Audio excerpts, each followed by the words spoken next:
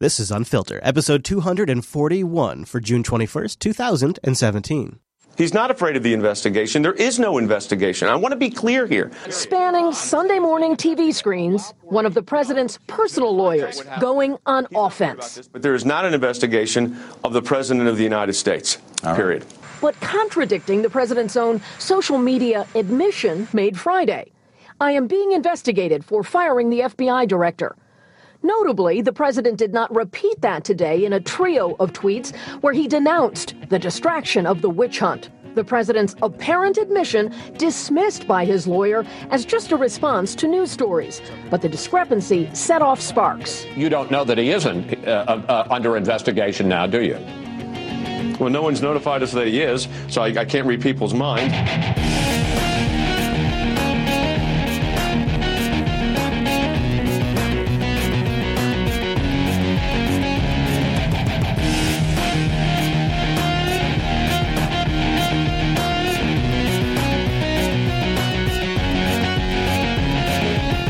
Let me be clear. This is the last episode of Unfilter. Oh, wait. I haven't been told that it isn't the last episode. Okay, got it. Anyway, welcome to the show, everybody. Great week. Lots of great tweets to go over. Of course, we're going to talk about the cyber and much more. It's Chris. We got tweets, Chase. There's Chris. Hey, Chris. Chase, I'm actually proud to say I don't believe there's a single tweet linked in this week's show notes. I'm not positive about that. I don't believe you. Because, you know, in one story, like the opening clip, there's tweets in there. You can't help yourself. You know what? It's just, it's like a fire hose. You know, it is a witch hunt. We're going to get into that hunt, but I feel like there's so many things to go through this week that I want to give people just like a little bit of a heads up of what's coming down. You mean like a tease? Like a little, yeah. So there's, I think actually the biggest story this week isn't in any investigation or Tweeta. You know what I'm saying? Where are you going? Oh, okay. You're throwing me off by walking around the studio right now. I'm like, hey. This is what I do now. Whoa. I'm going to start taking off my shirt here in a minute, and I'm just going to let it go. Anyways, I don't think there's – I mean, so we definitely have some updates. Jess Johnson was questioned as part of the Russia investigation. We have a couple of follow-up things. There's obviously some things that have been discussed about Trump's tweets. I also want to discuss Alex Jones and Megyn Kelly. What are they up to? But I think the biggest story this week is really going to be what we're going to talk about when it comes to Syria. Things are different this week than they were last week.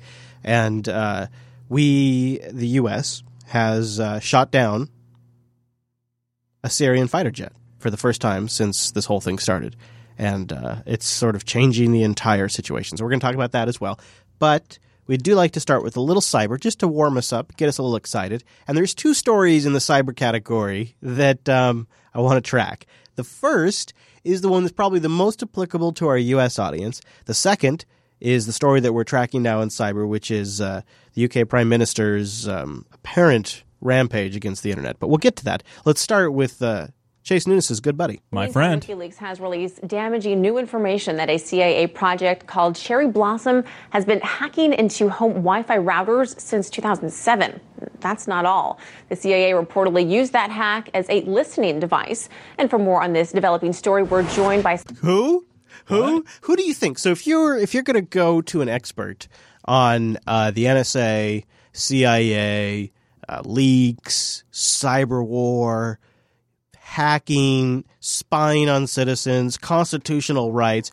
Who do you go to, Chase? Chase, who do you go to? Who's your go-to? Constitutional rights and, you know, that Cyber hacking, CIA leaks. I would go to, professional, maybe some sort of security agency. I would maybe call you. Interesting. You know, I would Can I float an idea by you? Yeah, feel free. Cybersecurity expert and CEO of MGT Capital, John McAfee. Welcome. What do you think of John McAfee? What do you think? Would you go? First, John needs to, clear his nose. There's a little bit of white powder there, but other than that, he's rebranding. He's rebranding as a serious cyber consultant, and he's got the name for it. He's got a good take. John. Thank you very much. And so first, I want to go back to Alexei's report. I mean, we just heard about a massive information being put out there, roughly 25 terabytes worth of information being accessed without a password. This news reporter has no idea what she's talking about. I mean, just to be clear, this information was not stolen by hackers. It was actually there and without a password. And I mean... she's really butchering this thing. So she's trying to talk about Cherry Blossom, which is something that Chase and I were discussing offline. It's a compromise with many different manufacturers' firmwares where they could completely own a router. Google. What concerns... Oh, and here's his take. This is actually, I thought her rambling was kind of bad, but he says this is Google's fault. What do you What? Yeah. Tell me what you think of his take here. I mean, I know it's John McAfee, so we're not going to take it too seriously, but I mean, his take seriously is that it's Google. Hacking happens all the time. The thing that concerns me is not so much the fact that the information was available. All of this information you can buy from Google. What concerns me is how did they get this information? My phone number, my address, my age, my marital status, my preferences, whether or not I believe in Obamacare, what do I feel about immigration, what do I feel about our national policy. Every single political attitude is in that database for virtually every adult in America. Now, shouldn't we be asking the question, how did this data company even acquire that information? That's what concerns me. Because once you get the information into a database, it will be hacked. It will be let loose. This is just a fact of life these days. Oh, so McAfee's talking about, so in response to her question about the malware, he's talking about the hack that happened to the GOP. Do you understand what? Yeah. There's two different conversations happening here. So what's your take on him saying, well, look, you have... worth of information being accessed without a password. I mean, just to be clear, this information was not stolen by hackers. Now, I guess there's two questions in here. That's kind of why the response is kind of complicated. So many of us having passwords. I want to get to his now. Let's get the very first part of his take here. Well, hacking happens all the time. The thing that concerns me is not so much the fact that the information was available. All of this information you can buy from Google. So he'll come back on this point, but we don't really, because it's a 6-minute clip, it's kind of hard to jump around. This is his premise, though. So Google does this, Facebook does this. That's the GOP was just doing what everybody else does. So you have this leak about the CIA malware. You have this leak of the GOP database that apparently has a bunch of registration and voter information and preferences, and it's like terabytes of information. And John McAfee's point is that when you have privatized companies, he rambles on about this, but when you have privatized companies that are collecting this information, that's just standard practice for them. It's just going to lead to all of these other organizations building up their own data structures, building up their own data silos. Yeah. So, is there really a correlation here, or is this a straw man argument? I think it's a little bit more straw man. I mean, right now there's information like he was saying. There's databases full of stuff and everywhere. You know, everybody knows about everything that we do, even if we try to not do it, encrypt it, whatever. It's already there. You know, I think it's a non-thing at this point, right? I mean, what are you going to do unless you live in the EU and try to get Google to, you know, rip you off the rolls, so to speak? I mean, like what do you do? What you need is there needs to be some sort of consumer privacy law that says that you have to agree. Like, there has to be some sort of system in place where you say, I agree for this information to be collected and that information to be collected, or I opt out in some way. Well, a lot of those companies have that available already. It's just a lot of people. First off, you know, you get like 12 pages of terms of service when you sign up for any service, right? And everybody just skims through it, clicks accept, and moves on. But see, for like these political campaigns, like in the case of this GOP database, for them, it's like a core part of how they strategize. So they to them, they'd say it's a vital thing. And what pisses me off about it is there's no. It feels like there's no minimum, unless there is, and please correct me if I'm wrong, but there's no minimum standard of security or protection that is required for any company and any organization if they're going to collect personal information. Is that where it starts, though? Is that how you have to do it? Is you have to regulate the companies and their IT security? Because that, as having been involved in, it's not necessarily regulation. It's just a minimum standard.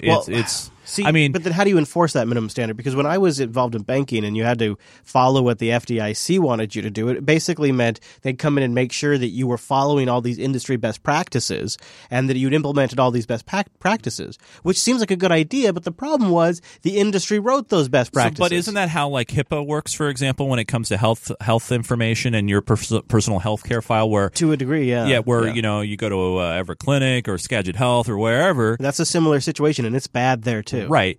But the thing is, though, they have to have a minimum standard, because if they don't, and that the data is leaked out there, then they can be sued and But the problem is that idea is predicated on the concept that the people setting the minimum standard know what the fuck they're talking about. True. And they don't. See, so what they do is they bring in industry experts. Well, so what happened is that industry experts they want to sell the next version of their product. So what the best baseline is to make sure you've installed X. And to me, it feels like a way to do government-forced upgrades and government-forced software sales. I don't see that happening I'm not seeing that in the healthcare world per se. I'm seeing a lot of companies doing it on their own and trying to come up with stronger standards of protecting data. I don't see why that practice couldn't be used in other areas. If it was... I mean, the good news about this whole ordeal is at least now Russia has all this information. That's true. Yeah. I'm going to give her one more shot. I think she gets it here. A lot of people don't want that information public, especially their political stances. I mean, no, she was I wanted to get back to the CIA because I don't have a lot of audio on the CIA out there again on the CIA router thing that are being used as listening devices. So here we go. Were you personally shocked at these findings? I'm going to back up just a little bit because I would, if you have any clips, stop by our Unfiltered chat room and share them with me, because I have not found any clips on this whole CIA router breach thing that you and I have been chatting about offline. 10 different manufacturers can be turned into listening posts that the CIA can monitor. I mean, this sounds similar to, those other devices, like some televisions that are being used as listening devices. So were you personally shocked at these findings? Well, no. I mean, myself and every other security professional have known about this and have been warning about this. It's not just the CIA. All of these routers, and that's virtually every router that's in use in the American home, are accessible to hackers, to the CIA, that they can take over the control of the router. They can monitor all of the traffic, and worse, they can download malware into any device that is connected to that router. So I personally never connect to any Wi-Fi system. I use the LTE on my phone. Well, okay, all right, yeah, that's because that's so secure. Anyways, so there's more. We'll have it linked in the show notes, and I think the TechSnap program might have gone into it, but Chase and I found it to be a fascinating story. Yeah. Oh, yeah. No, I mean, that's a lot of information. Yeah. A lot. Do you know, a little bit of trivia for you, Mr. Chase? Are you ready for this? Hey, it's now time to Ask the Chat Room. This is where you can answer a question, and we might send you something, but probably not. No. All right. I'm just going to give it to you right now because we got to move on. I don't want to spend too much time on this. Fair enough. The answer and the question is the router that was not affected, the popular router that was not affected. WRT54G that running. No. Sorry. Well, yeah, right. Anything you've replaced the firmware on, correct. Yeah. No, it's the Apple Airport. I know, right? Probably because it wasn't worth the trouble.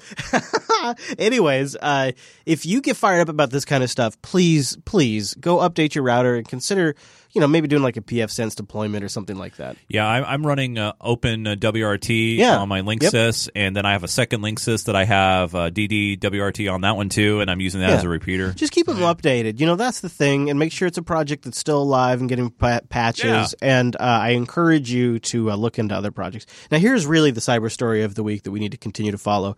I don't follow this one because I want to sit here and bash on Theresa May. It's just this whole attack against the internet thing feels like something from the dark ages.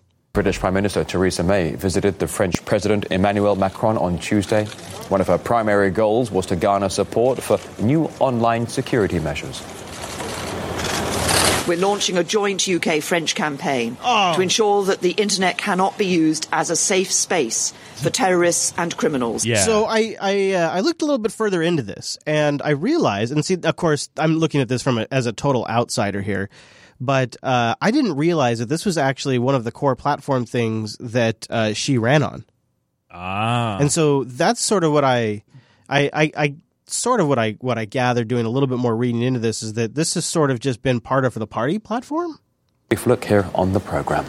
It does say that the UK ultimately aims to become a global leader in the regulation and the use of personal data and of the internet. This will involve developing special tools for identifying and controlling potential harmful material and placing more responsibility on service providers. Now, Theresa May could have a tough job pushing through her cybersecurity reforms, given that she lost her party's parliamentary majority in the UK general election. And guess whose fault that is? Her fault. Her fault. That's really the best part of it, really. I think that's probably my favorite thing, Chase. That's probably my favorite. You know what we're going to do? A snap election where I feel stronger than ever. It's like if Trump had that ability, do you think that he would do it? No. I would encourage our listeners to send us in their feedback on the situation over there, because we are not as close to it, but from afar it looks like some sort of like regressive count. I can't put my head around it. Like, why would you want to? And it's going to happen here in the States too. So it's like I'm already getting preemptively upset. Why would you want to make your citizens less safe? Like you can't have privacy without security. And if you compromise security for the sake of monitoring, you compromise security for all of us. Chris, it's okay as long as the government has the keys. Yeah. Yeah, but time and time again, like we have multiple examples now in history, some that are very recent, some that go back to the 90s, that show us that every time we have tried to build in some sort of clever backdoor, it fails. So this, I think I have this linked to the show notes, but this recent CIA malware that infects the routers, there now is a history of every single major router manufacturer accidentally leaving a blatant backdoor in their firmware.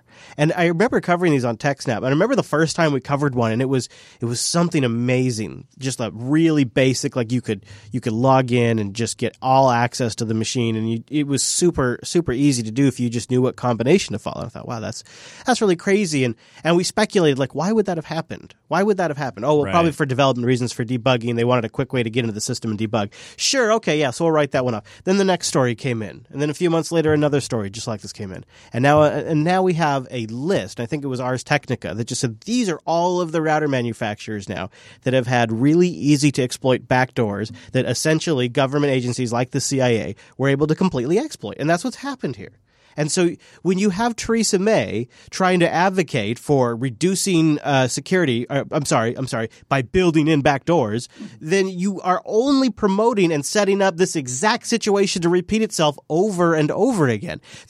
This exact situation that just happened with the CIA is evidence of why we don't want to do that for, like, imagine our messaging systems. If we built in backdoors to all of them and then somebody got that key, they would have access to everyone's communication. The results would be devastating. Yeah. Because it would be a massive scale. It would be everyone. The impact is huge. So the risk is enormous. The risk is huge because the level of access that compromise would grant somebody. So it's a technical thing, and I think it might just be on Theresa May's purvey right now.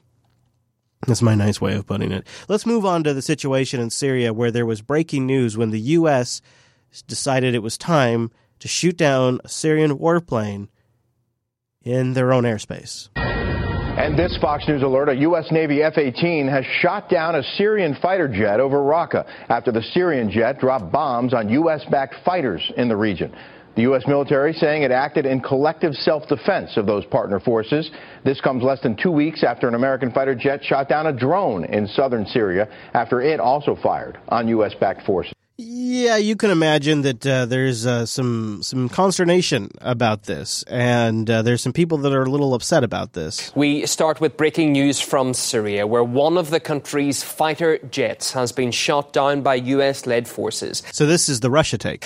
The Syrian government says the plane was conducting a counter-terrorist raid. And that's what you need to know right there.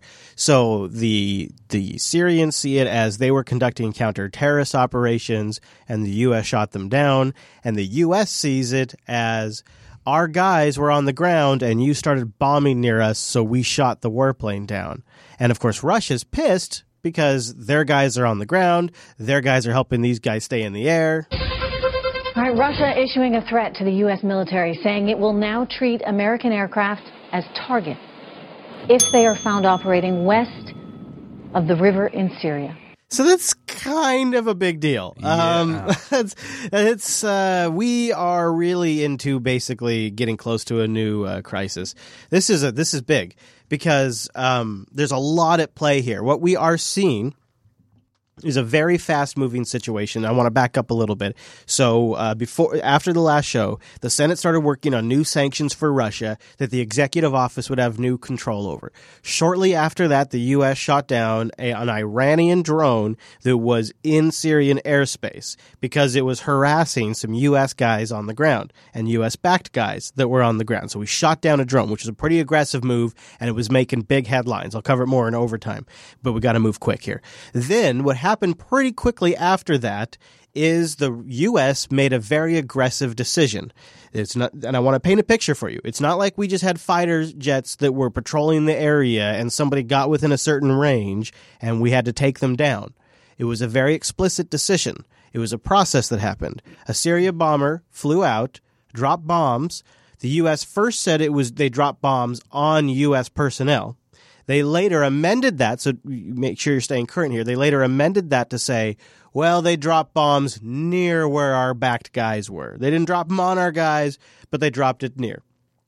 Fighter jets, I believe it was like an F-18, were then took off from an aircraft carrier after a bunch of discussion was held, intercepted that plane after it already was flying back, and shot it down.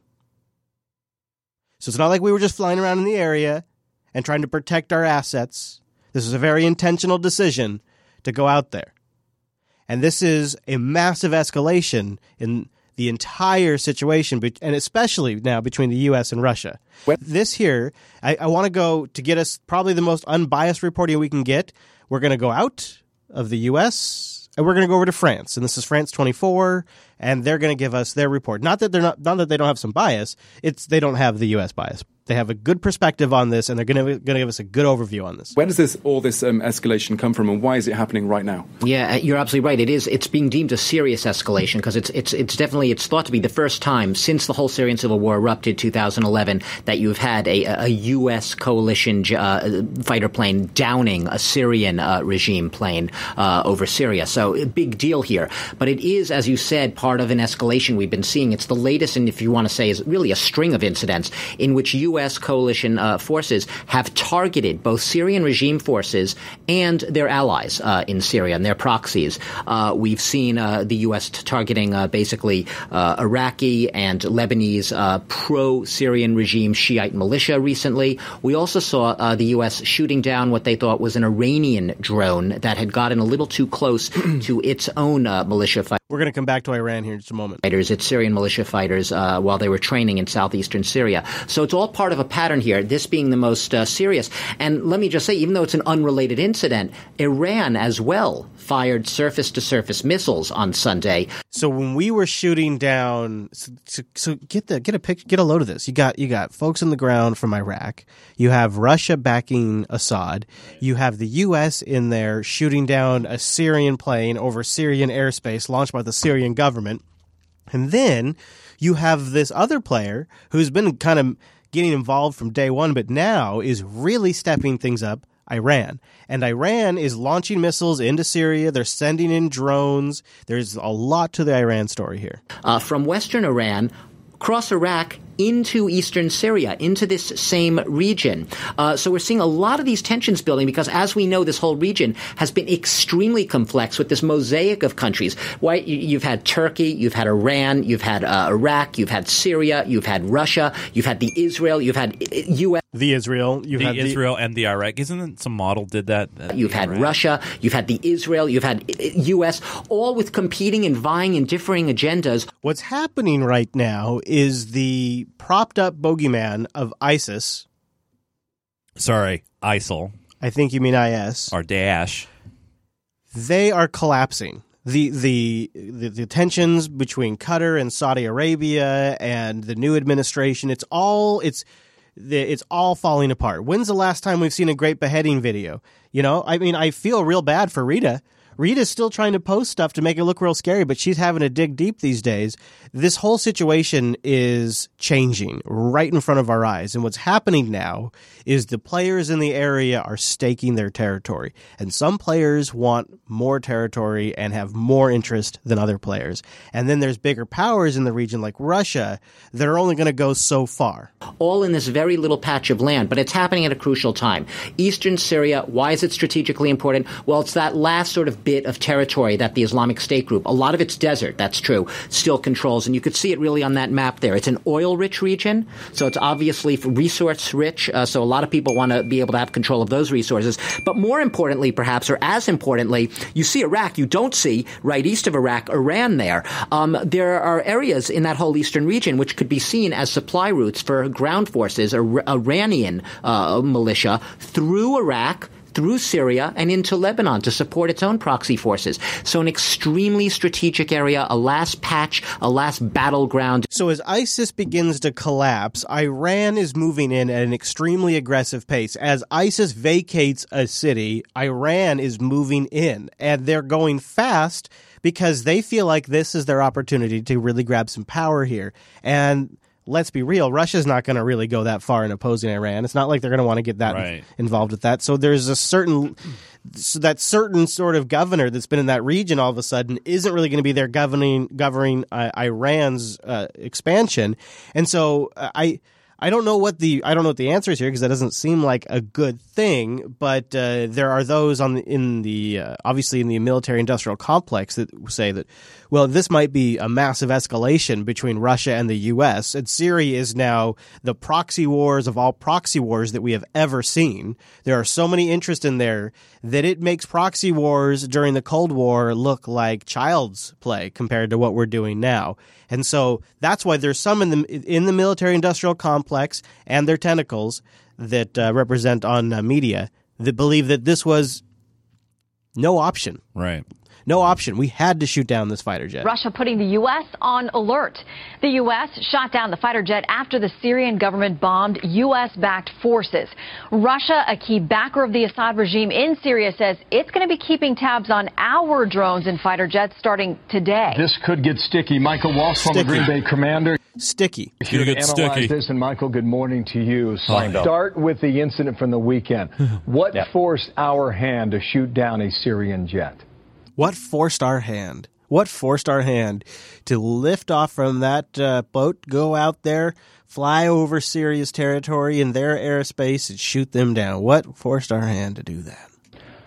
Well, Bill, we really didn't have a choice but to take this Syrian jet down. No choice. No choice. We have special operators, special forces accompanying the local forces on the ground. You know, CIA people. Whether they're Kurds, Arabs. People we pay a lot of money. Other forces that are currently taking down contractors. The ISIS capital of Raqqa. At the same time, you have Iranian-backed militias, Hezbollah and other pro-Assad regime militias pushing hard to take down the areas that ISIS is withdrawing from. And as they're pushing into the areas where we have forces, they send in jets. The Syrian regime also sent in jets to bomb them. Well, I gotta stop here.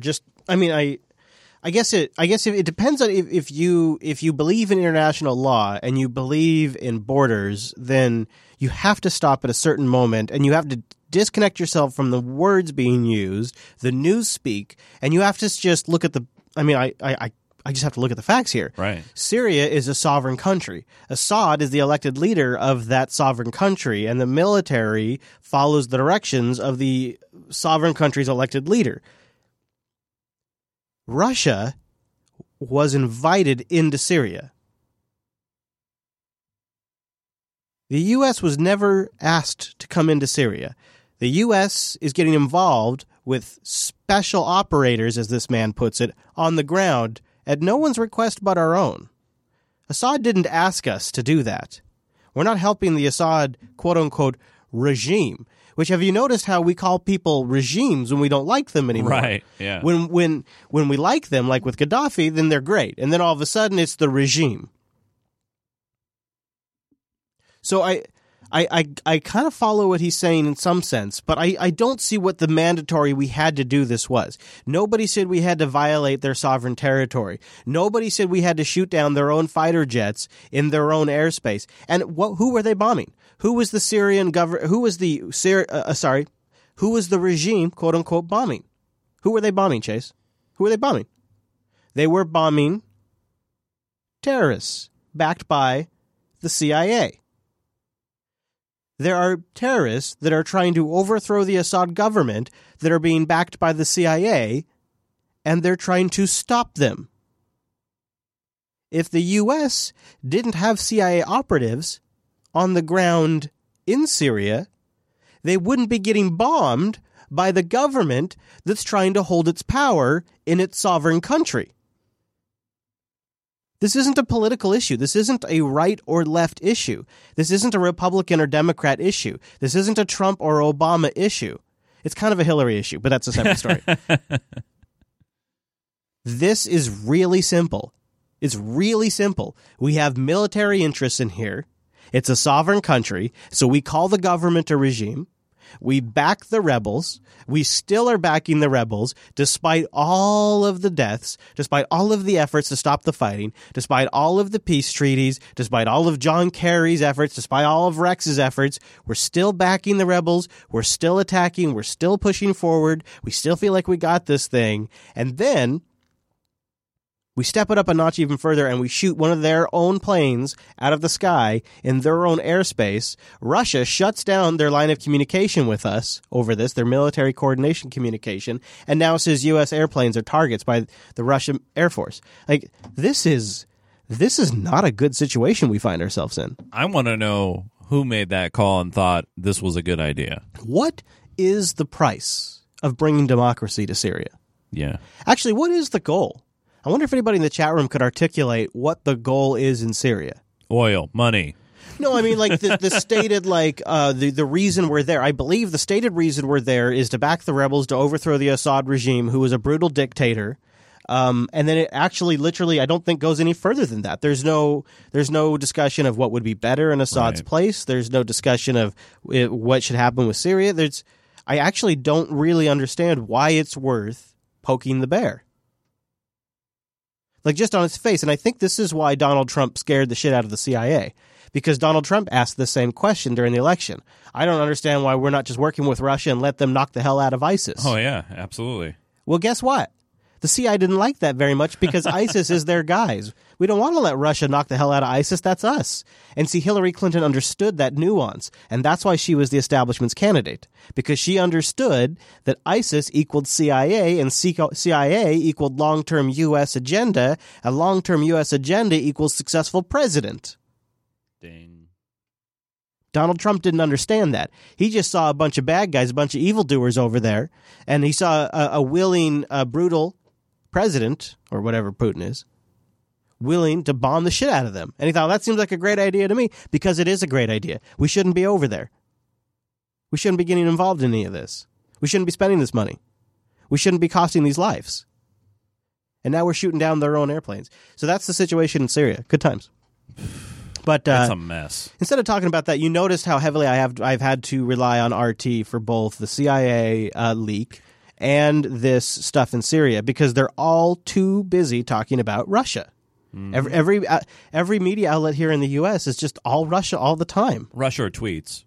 Yeah, well, and generally the tweets are about Russia investigation. That's right, yeah. So there was a continued questioning. There weren't like the blockbuster James Comey type questionings, but a good friend of Chase's, my buddy, ex-DHS chief, Jeff Johnson, stopped by to do his testimony to the investigation. It was good to see him.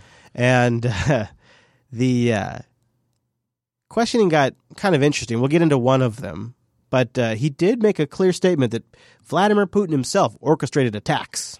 In 2016, the Russian government, at the direction of Vladimir Putin himself, orchestrated cyber attacks on our nation for the purpose of influencing our election. That is a fact, plain and simple. Now the key question for the president and the Congress is, what are we going to do to protect the American people their democracy from this kind of thing in the future? I'm pleased that this committee has undertaken this investigation. I welcome it.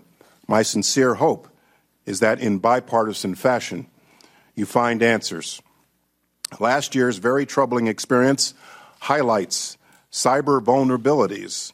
His troubling experience last year, by the way, was that the states pushed every inch on his trying to take over cybersecurity and classify all election systems and as critical infrastructure. Right. That really got him butthurt. But Gowdy started asking him about a question that's still close to my heart. Now, a bunch of good questions. In fact, Gowdy was softballing the entire time. So if you're some big Trey Gowdy fan, he didn't really do his job here. He softballed the entire thing. But he came back later with a question that I think is worth noting, because this entire Russia investigation, if we remember, really starts at the core of it with collusion between the Trump campaign and Russia hacks. And if Putin orchestrated Russian hacks to infiltrate the DNC, fish John Podesta, get access to his emails, take those emails, look at all of them, coordinate with the Trump campaign asset to target the releases via WikiLeaks, get Julian Assange on board to do timed releases, and then disseminate particular emails amongst the world at certain times. This is the core of the investigation. And at the heart of it is the phishing of John Podesta and the compromise of the DNC, the breach into the DNC's servers, the core piece of evidence at the heart of all of it. So it's pretty important that we have a clear understanding of what's gone down with that server. And so Trey Gowdy asks, just to be clear, if in the DHS's assessment of all of this, if they ever had access to the DNC server.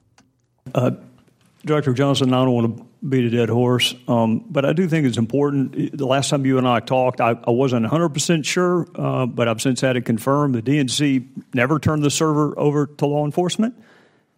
So twice now you have said that you could have camped out in front of the DNC, and I would say in defense of you, it wouldn't have made any difference if you had, because they weren't going to give you the server.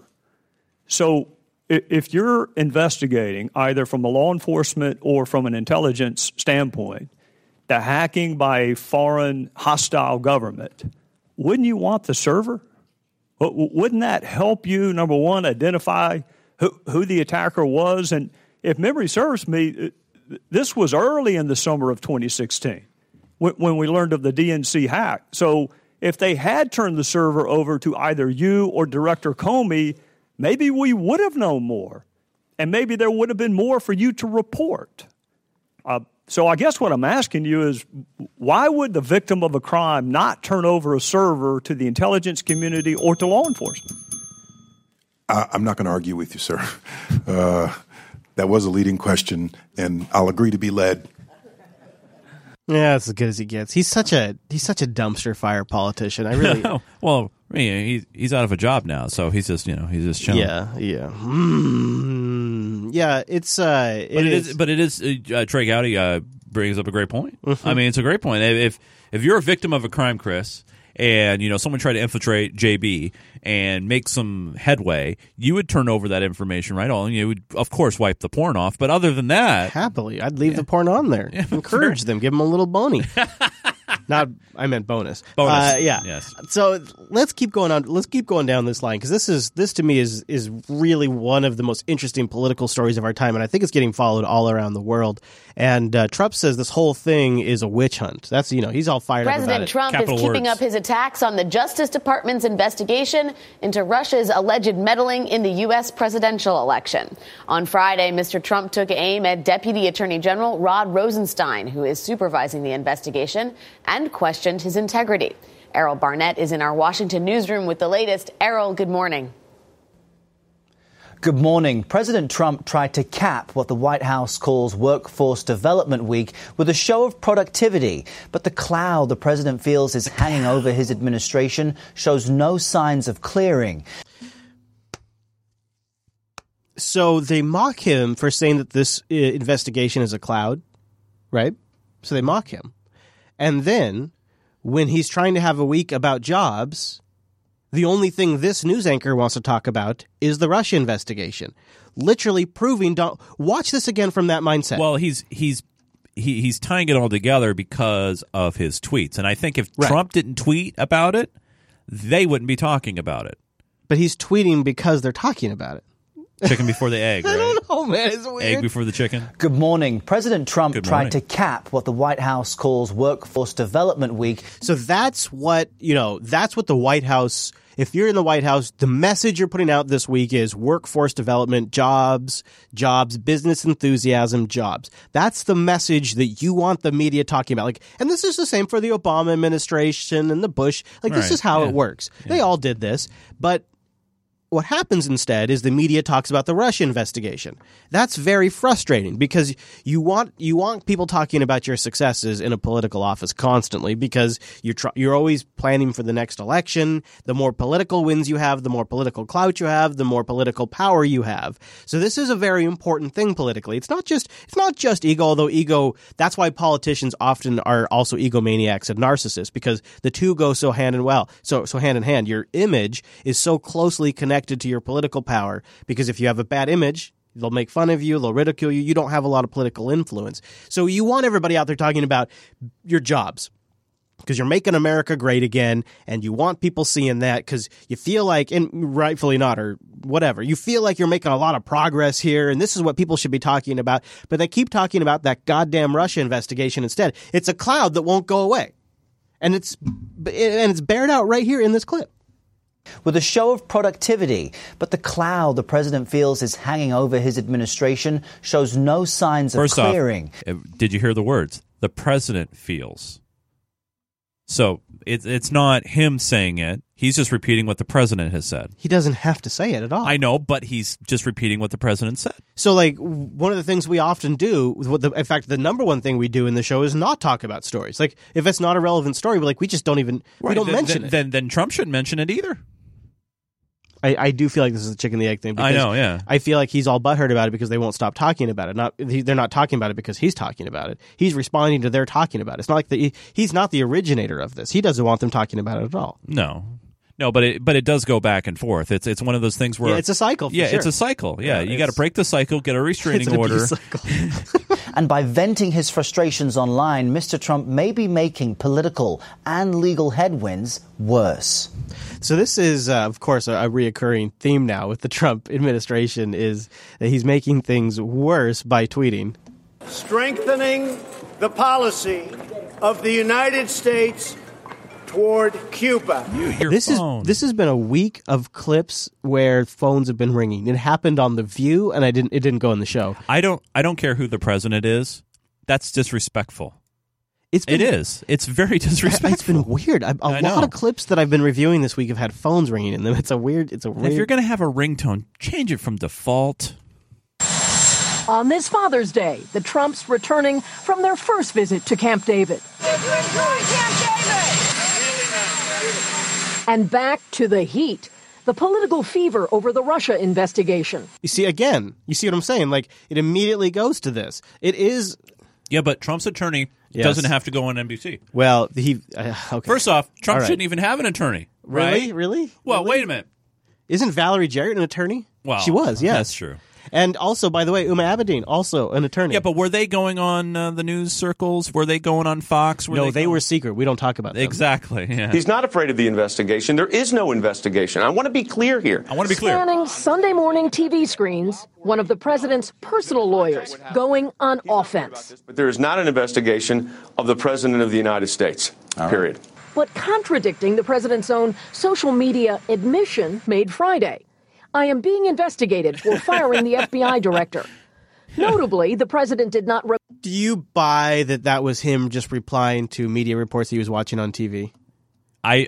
This is what I think. I mean, looking at there's no timestamps on this one. Yeah, I noticed. Like, it's funny when they include it, they don't. Well, I mean, sometimes they do, sometimes they don't. Yeah, it's weird. 50,000 retweets or whatever. But he's up at like 3-4 in the morning watching, Fox and Friends, and they probably ran a story. And he's like, "Son of a!" And he fires off something. And it's amazing that I guess in some ways it's maybe the best thing I've ever seen in my life, because what it tells me is that at some level nobody can shut the president up. Like, I always imagined that when the president of the United States got in the office, they went into this smoke-filled room, and the CIA walks down and they put up a projector reel to reel up, and they hit play. And you're going to watch this film. And what comes up is this film, and it's a video camera that was down in the gutter, and it's a different angle of the JFK assassination. And they say, if you don't do what we say, this is going to be you. Oh. And also, here's the UFO files. And here's the 9/11 file. No. and by the way, Mr. President, there are 10% aliens living on our planet right now. But and Will Smith really is a man in black. Yeah. But this shows you to some degree that despite the power of the entire apparatus, they can't stop an old man from watching TV and freaking out on Twitter from what he sees. Like, I mean, that literally might be what we're seeing happen here. What worries me about it, and I know there's a lot of things that worry me about our current administration, and both previous president and current president, is that he has at his disposal, okay, the most. I mean, he has better than the internet, in my opinion. I mean, he really has like some inside information. Like you said, he probably knows about the UFOs and Area 51 and everything like that. He has access to all that stuff, but instead he completely relies, like a majority of his stuff, on news in a bubble. And what else does that tell you? I think it tells you that the president is extremely isolated from what the hell is actually going on beneath him. And as an American, I want my president to be well informed on both sides and try, as Bush would say, a uniter, not a divider. Being investigated for firing the FBI director.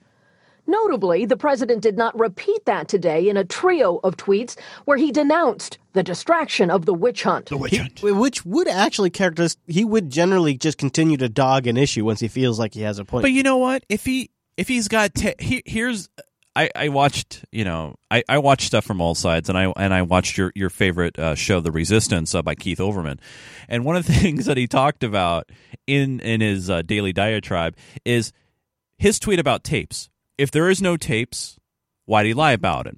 If there is tapes, wouldn't that exonerate Trump, right? I mean, either way, when you look at it from a logical standpoint, he doesn't have to say all this stuff, witch hunt, and they're coming after me. Yeah. Dude, if you got tapes to prove your innocence, boom. And then, but here's the problem with that.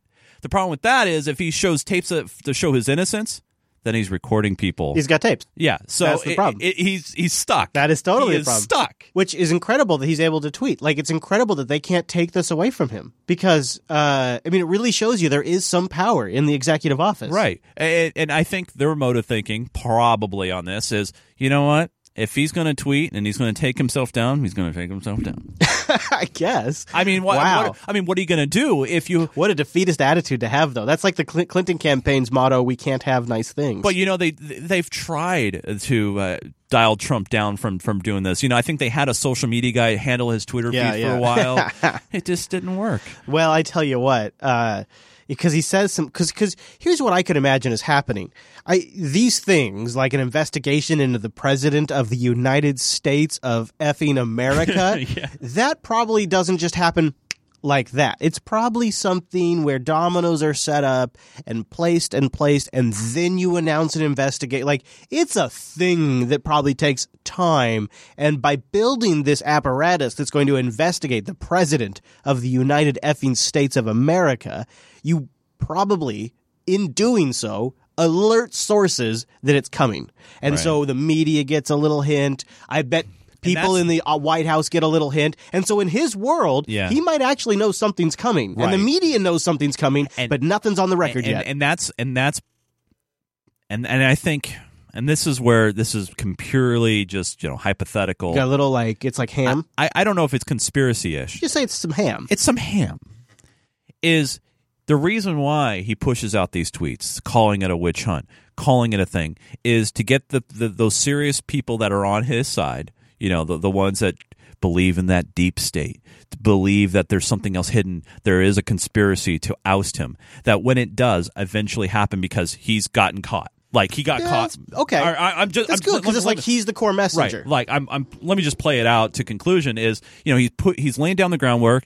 Maybe he gets impeached, maybe he doesn't, maybe something serious happens, and then he can sit back and maybe right before he resigns or whatever, and go, see what happens, you guys, when the fake news and then what will happen is we'll be worse off as a country because of that. Sort of like how the Clinton campaign was laying the groundwork for the Russians, right, before they lost the election. Either side doing this, it's not beneficial in the long run. Well, so it just tears us up even more. That's a definite possible take, because Donald Trump himself has said that his Twitter feed is the best spokesperson for him, and it's a great way for him to It's official statements. It's a great way for him to bypass the mainstream media and get the message out there. And I would give Donald Trump credit to say that he is savvy enough to know how to message to his base and market correctly. Absolutely. So that's a good take. I'll give you I have a counter take. I love to hear the counter. I will share it with you here in just a moment. Let's finish up the tweet stuff, and then we'll go to trio of tweets where he denounced the distraction of the witch hunt. The president's apparent admission dismissed by his lawyer as just a response to news stories. But the discrepancy set off sparks. So here's kind of where I do agree with the witch hunt statement. All right. And I don't necessarily think it's just about messaging. And to me, it comes across as a desperate plea for somebody who's desperate to not have his presidency wind up in total chaos, because he really wants this to be good for his brand. And I really believe this man is a massive narcissist. And so for him, the best way for Donald Trump to be the best president ever is to have a really big, great, successful presidency. And so this is robbing him of that. This is his worldview. I am projecting here, but I feel like that's maybe the source of these tweets. And when he says witch hunt, in that context, I actually agree.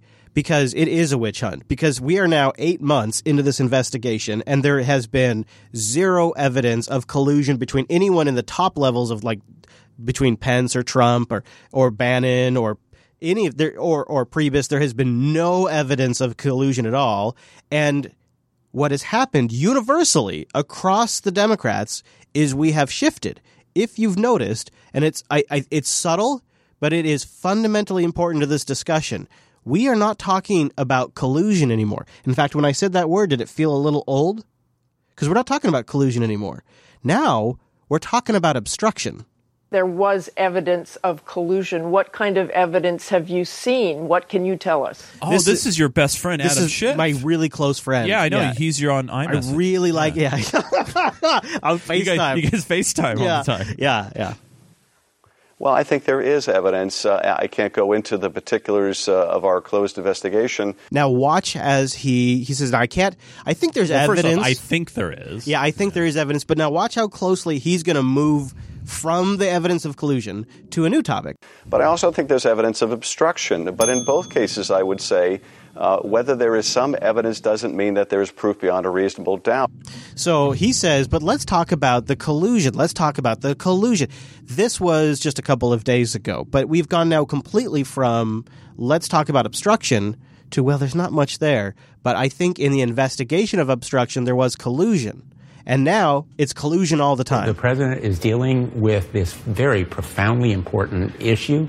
So this is a montage sequence of where the dialogue started a couple of weeks ago to where it is today. Obstruction of justice, potential collusion with the Russians in. From collusion to obstruction. FBI is conducting a criminal investigation into potential collusion between Donald Trump's campaign and the Russian government. Possible collusion or coordination with Trump officials. We're finding out more and more about the possible collusion. It looks a lot like there was collusion. Not just to investigate Trump-Russia collusion. There's probable cause to believe that there was cooperation. What kind of collusion, if any, there was? Serious allegations that have been made that there was collusion, evidence of collusion. In collusion with the Russians. Collusion, that's what is being investigated. You think is on its face obstruction of justice by the President of the United States. This is now. Yes. Obstruction of justice. Any possible obstruction case. Whether it's obstruction or justice. We now have the obstruction of justice concerns. I think he has laid out the core elements of an obstruction of justice charge. When it comes to something like obstruction, there's a serious legal standard. That is obstruction of justice. Fits the behavior of obstruction. Look at the law with respect to obstruction of justice. But the behavior is obstruction. In order to get to the bottom of the obstruction charge. That points towards obstruction of justice. Those are the elements of an obstruction of justice. This question of obstruction of justice. It is obstruction of justice. I have a question. You get my point. I know, but I have a question. Yeah. Full disclosure. Who put that clip together? Producer Matt, I believe. Okay, so he edited that, or did he find that clip as it was? You'd have to ask him. The only reason why I ask is always look at the source. Now, I looked at this the piece they're put together. I noticed that this is just a ballpark. About 80% of the clips were from Democrat people speaking. Yeah, well, because that's who's talking about. But it all comes down to who put the clip together. What are their motives too? You're not going to find anybody on the right that's talking about collusion. Or that's not what I'm saying. What I'm saying is, well, there's no one to clip. Well, no. We don't know that for sure. Okay, because I did see Fox in there. I saw Fox in there briefly. Yeah. What I'm saying is, who put the clip together? I want to know who put the clip together. Because talking about biases, if someone's trying to paint a picture saying, "Oh yeah, so do you look think how the people are turning against Trump"? Is it no, Democrats or is it media? It's like the same thing. Like, did RT put this out or did Fox put it? Yeah, no, I follow that. Yeah. But how does that take away from what those people said? It doesn't.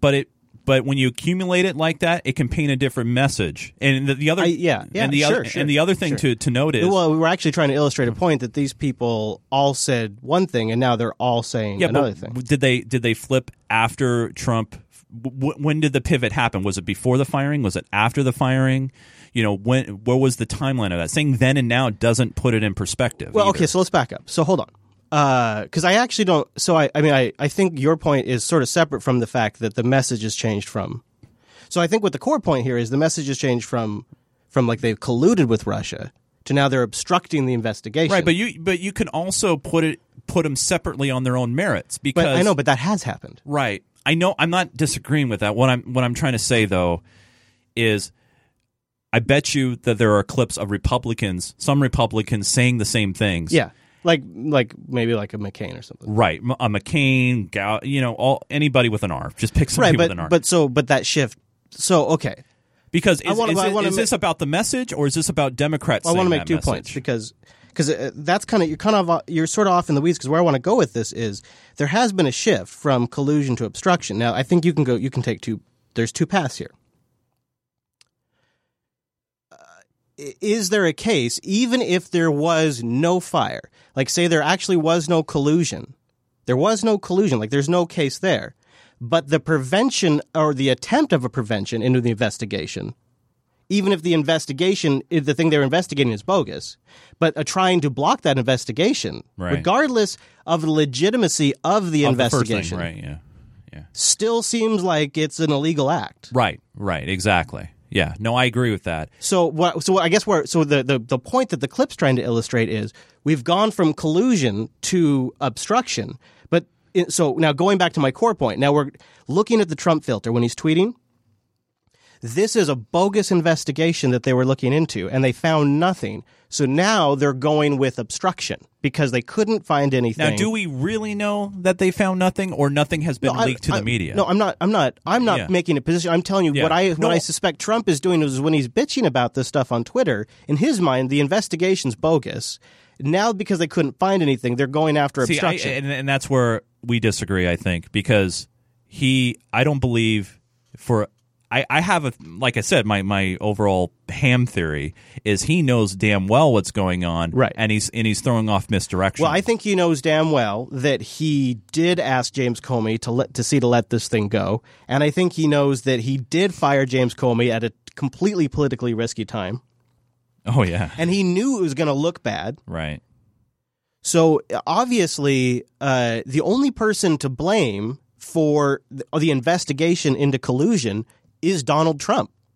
So it's kind of too bad for Donald Trump that James Comey kept good notes. I mean, it's kind of a bummer. I mean, there's a couple things Donald Trump could do right now. I mean, if he sincerely believes that everything is on the straight and narrow, I mean, and above 140 characters, is first. You have the power. You literally have the power of the media. If you're saying I want to speak to the American people at 6:00 tonight, guess what? He will be live wall to wall. But I'm just saying he could come out with a speech. He could go and say, "All right, but he's using Twitter, right?" But that's what he thinks is the way it works. I mean, But he's using Twitter to charge his base, to rile things going, to keep things just in a weird way. I think that's a cynical. I mean, you're right. Because that's what it does, but I think that's if he wanted to I think it's a cynical take on it. I think it's him trying to say when he uses words like witch hunt, what he's saying is they couldn't get me with collusion, so now they're coming after me with obstruction. Right. That's what he's saying. Now, I'm not trying to argue the validity of that position. Right. But I do think that is something that has happened. I do think we have now made the shift from collusion to obstruction. And now what Mueller is really going to be looking into is obstruction, which is kind of, I mean, think about it. This is representing, I guess the key thing to take from this is representing an expansion of the Russia investigation. So what began as an investigation into what did Russia do to impact our election, like at what lengths did Russia go to impact our, from hacking the state databases, from potentially colluding with Trump campaign people, right, to what degree did Russia influence our election? That was the original Russia investigation. Then after James Comey was fired, which looked like an obstruction of justice on its face, a special counsel was brought in, Robert Mueller. Right. So now Robert Mueller was in to sort of sort all of these questions out. But now his area of investigation is expanding potentially directly into Donald Trump. So are you following me? Yeah. So he starts. So the investigation. Okay, I don't think you are following me. No. So the investigation starts with looking into how the Russians got involved with the election. Now it's expanding into an investigation into Donald Trump, and Mueller's investigation is expanding into obstruction of justice. So it's going from one thing to now they are looking into three different distinct issues. So this is a massive problem for the Trump campaign. Oh, no doubt. Because I think there is collusion. I think there is obstruction. I think the collusion stuff was crap. But in trying to shut down the collusion investigation, he did obstruct justice. So does that come down to a personal security issue where you're not secure with your job and what you do and who you are? I mean, I think he couldn't just let this thing run its course. Maybe he had reason to believe it was. I don't see like an advisor would say, hey, President Trump, is one of his trusted, his son, his daughter, and someone go, hey, look, Dad, this is going to blow over. They don't have anything. Don't talk about it. Just let it go.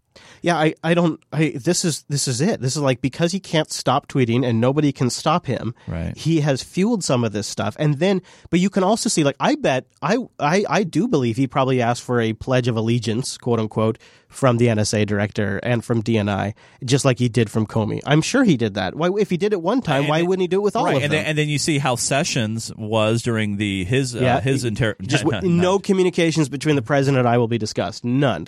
Or he couldn't recall. I'm protecting his privilege, that it's he like, might invoke in the future. Yeah, it's. Which also is signaling that they knew he might have an investigation coming. If you think about it, look back at some of the recent tweets, and that might signal something too. Right. Yeah. See, I think that's what it is. I think they are full on panicking that this thing is going out of control and that it is tilted in a direction that is not going to win for them. Right, and that's why Trump is always out there tweeting about this to keep his base lively and say this is an attack from the left. This is an attack from the mainstream media. This is all fake. This is something that they invented. But at the end of the day, this is something he kind of stirred up. See, right, but when you say that, you're also building the case for why he has to keep tweeting.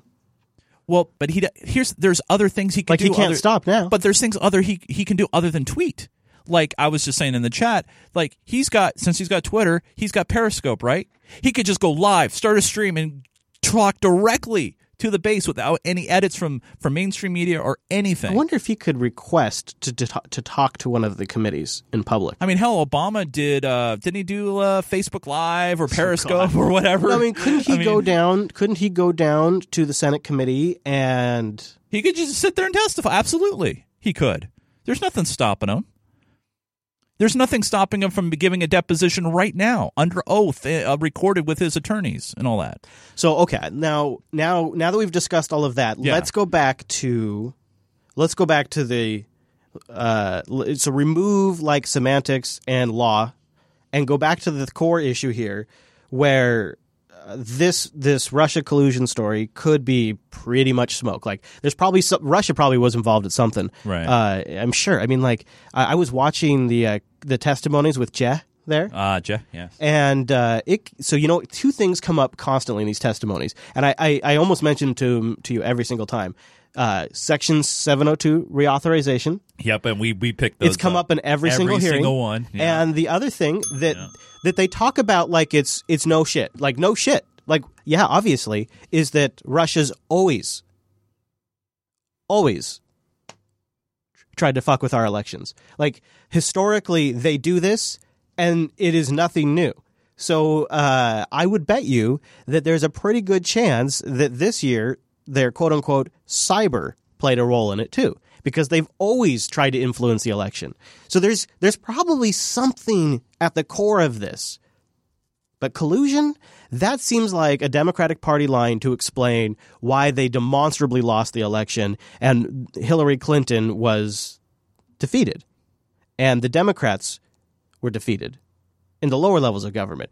It seems like it's a great talking point to run up until 2018 that paints people associated with Trump as suspicious characters that are not trustworthy, that moves the talking points away from health care. It moves it away from climate change. It moves it away from international relationships and sanctions and policies with Cuba. And it keeps and it moves it away from the Democrats' failure to connect with the middle class, because they're really more in the middle these days. Right. And it keeps the conversation on Russia. So it's this great thing to keep going, this narrative to keep discussing, because it allows them to keep talking about that instead of talking about things that actually matter. And if they can pump this thing until 2018, I think they feel like they've got a shot.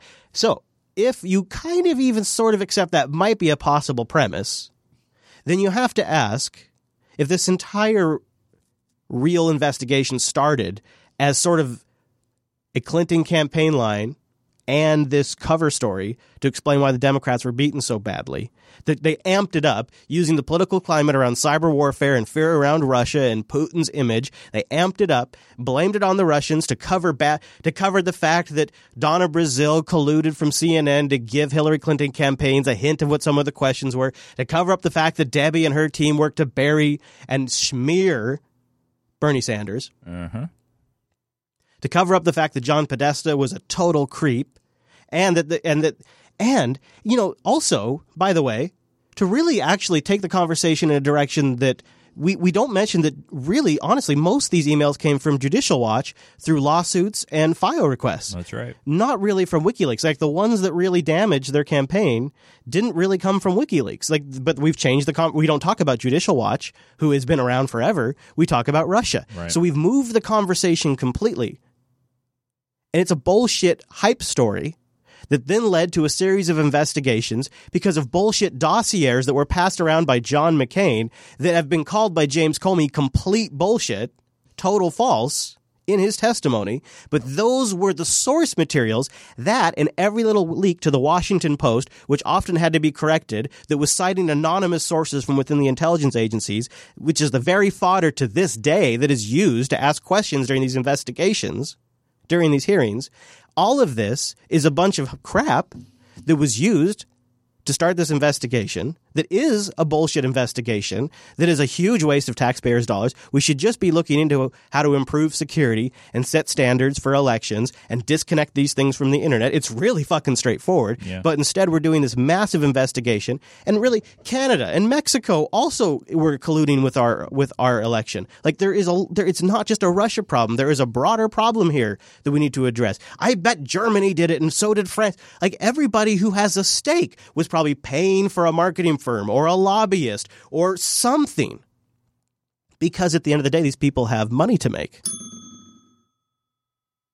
So this investigation in Trump's world, and I agree, was kind of bullshit to begin with. And then when you try to shut this son of a bitch down because it's a stupid political scheme in the first place, now they're going to lynch you for that. There is, you got to admit, some validity to it. Even if it was illegal and he shouldn't have done it, and I'm not trying to excuse it, I'm just saying, like, it's a real son of a bitch of a situation.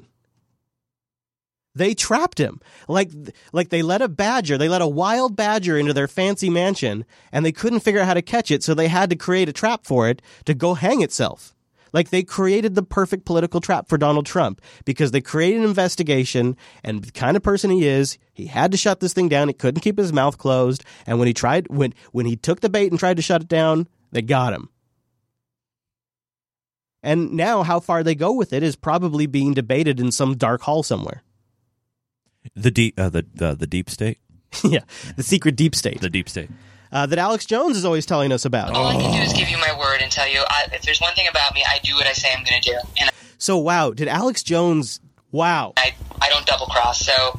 You know, you just became very fascinating to me. I just sort of thought you were this, maybe, you know, one-dimensional guy, like this is your thing. My goal is for your listeners and the left, you know, who will be watching some on NBC to say, wow, that was really interesting. And then the next time I want to get somebody, they're going to say, look what you did to Alex Jones. It's not going to be some gotcha hit piece. I promise you that.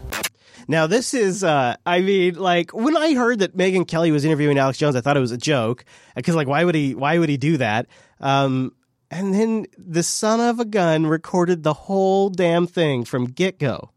The phone calls, her there in the office. Yeah, he must be in a state that's only one party recording. Yeah, I mean, jeez. And then he makes a 30-minute special out of it where he airs most all of it and where he comes across looking decent. I mean, it's such a production. It's such an Alex Jones production. BC was the only one. This is weird. They actually got it right that I got joint custody and that actually was calling us wanting a statement. Oh, let's take a second here. So this is, as a father in a joint custody situation, man. So one of the things Megyn does, and I don't know if I have let me see here. If we go right here. And you'll say whatever you want to say, but it's not going to be some gotcha hit piece. I promise you that. It doesn't serve me. It doesn't do me any good. If I do that to you, then you go out there and you say, she did a hit piece on me. This is what she said, and this is what she did. And then the next time I want to get somebody, they're going to say, look what you did to Alex Jones. You know, screw you. So I promise you that's not what this will be. It really will be about who is this guy? And we'll talk about some of the controversy, and I'll ask you and you can respond, and we'll get into the whole, you know, what you've been through this past year. And my goal is for your listeners and the left, you know, who will be watching some on NBC to say, wow, that was really interesting. All I can do is give you my word and tell you. So she uses, and it's in here somewhere, but God, if I can't stand to listen to it anymore. She uses the fact that he's a father in this custody battle to like get into his head and say, you know, that really humanized you for me. And once I saw that, I realized you're just like anybody else, and I want to tell that story because you're a dad. Now he asked, well, when's this going to be released? It's all in the recordings and the supporter sync if you want to watch it. He says, when's it? Oh, sometime in July. Do you know when the interview came out? This past Sunday. Which was? June 18th? Father's Day. Oh. Womp. Yeah. I mean, I'm no fan of, we mock Alex Jones all the time, obviously. Yeah. But I like mustaches. Yeah. It was a hit piece, but it wasn't. Here's why it really bothers me. It wasn't a hit piece on Alex Jones. Alex Jones was the medium in which they used to paint the hit piece. And in doing so, they promote Alex Jones as a necessary cost of the bigger target. And that's really what has me upset. First tonight, our report on the incendiary radio host, Alex Jones. For years, Jones has been spreading conspiracy theories, claiming, for instance, that elements of the U.S. government allowed the 9/11 attacks to happen, and that the horrific Sandy Hook massacre was a hoax. Some thought we shouldn't broadcast this interview because his baseless allegations aren't just offensive, they're dangerous. But here's the thing. I'm a psychopath, and I have a larger agenda. Alex Jones isn't going away. No, because we keep promoting him to you. Thanks, starting with Pierce. Thanks, everybody. Over the years, his YouTube channel has racked up 1.3 billion views. And I'm super jealous. He has millions of listeners and the ear of our current president. He says. We begin our report with his reaction to the recent terrorist attack in Manchester, England. Did you catch the larger fish in this? What they're really going for here? Trump? You got it. She slips it in there. that he has the ear of the president. Yeah. And then they use a famously cut clip of Donald Trump. Presidential candidate Donald Trump. I just want to finish by saying your reputation's amazing. In December 2015, Mr. Trump appeared on Jones's radio program. So they took a clip of Trump saying your reputation is amazing, and then they take a clip of Trump saying goodbye to Alex Jones listeners, not Alex Jones. Offering praise and promises. I will not let you down. You will be very, very impressed, I hope. And I think we'll be speaking a lot. Separately, both men had supported the false statement that Barack Obama was not a natural-born citizen. So they end up making the piece actually about Trump and not about Alex Jones, but Alex Jones is the vehicle that they use. Is the conduit. Yeah. And so this is Megyn playing nice with NBC's execs, I think. In fact, they come back to a few other things. They really push the dad thing. And you got what's really kind of too bad about this entire thing is they push the dad thing a lot on Father's Day. Sandy Hook Elementary School, one of the darkest chapters in American history, was a hoax. I lost my son. I buried my son. I held my son with a bullet hole through his head. On Father's Day, dude. It's like it's designed to invoke a strong emotional response. Oh, totally. And then they go after him for it. Now, Alex Jones has set himself up for it, so, fair game. And he let her in, so have at it. Good time. But it seems like the greater expense of going after Trump. But then you put out a bunch of misinformation. I'm just trying to figure out what the vetting process is. We all get Hillary was 15 points ahead, okay? And we all get mainstream media has got a big problem. The InfoWars staffers we met have free reign to cover whatever they like with virtually no oversight. We spoke with some of Jones's employees, including Owen Schroyer. How do you, on a day-to-day basis, figure out what you're going to do? I wake up. Is he wearing a Hillary shirt, by the way? Yeah, he is. He is. I don't know what it says. I thought it was Wait. Yeah, Hillary for prison. He's wearing a Hillary. Okay. God, that's not going to trigger them, right? Triggered hashtag. I wake up, I look at the news, I pray. I rarely get directives from Alex or my boss. They pretty much just leave it up to me. Is that what you consider yourself to be, a journalist? I don't like calling it that. I'm just a human. I'm just a human that's looking for truth. So I'm just a podcaster. I'm trying to reach out and be what the people want. Oh, man. When you say people, he means his patrons. What do you mean? The deplorables, the flyover country, the forgotten American. Now, that's a great quote right there. And then, of course, you got to wrap this whole 20-minute piece on this. Did he just call the people in Middle America deplorables? That is a lingo that it's like how black people can call themselves the N-word. Okay, so he considers himself a deplorable? Right. Like it's like how have you noticed how like some of the social justice warriors have taken the "I'm a nasty woman" thing from Trump? Because she's a nasty woman. Yeah. So they've adopted "we're the deplorables." Okay. Isn't that adorable and wonderful? So good, so great. So you end Megyn Kelly's Sunday magazine piece on Father's Day with this, of course. We're going to get to work immediately for the American people. With the election of Donald Trump, Alex Jones has plans to expand InfoWars. More studios, more shows, more employees, more influence. I said the night he won, I said the war has just begun. So we just got a beachhead.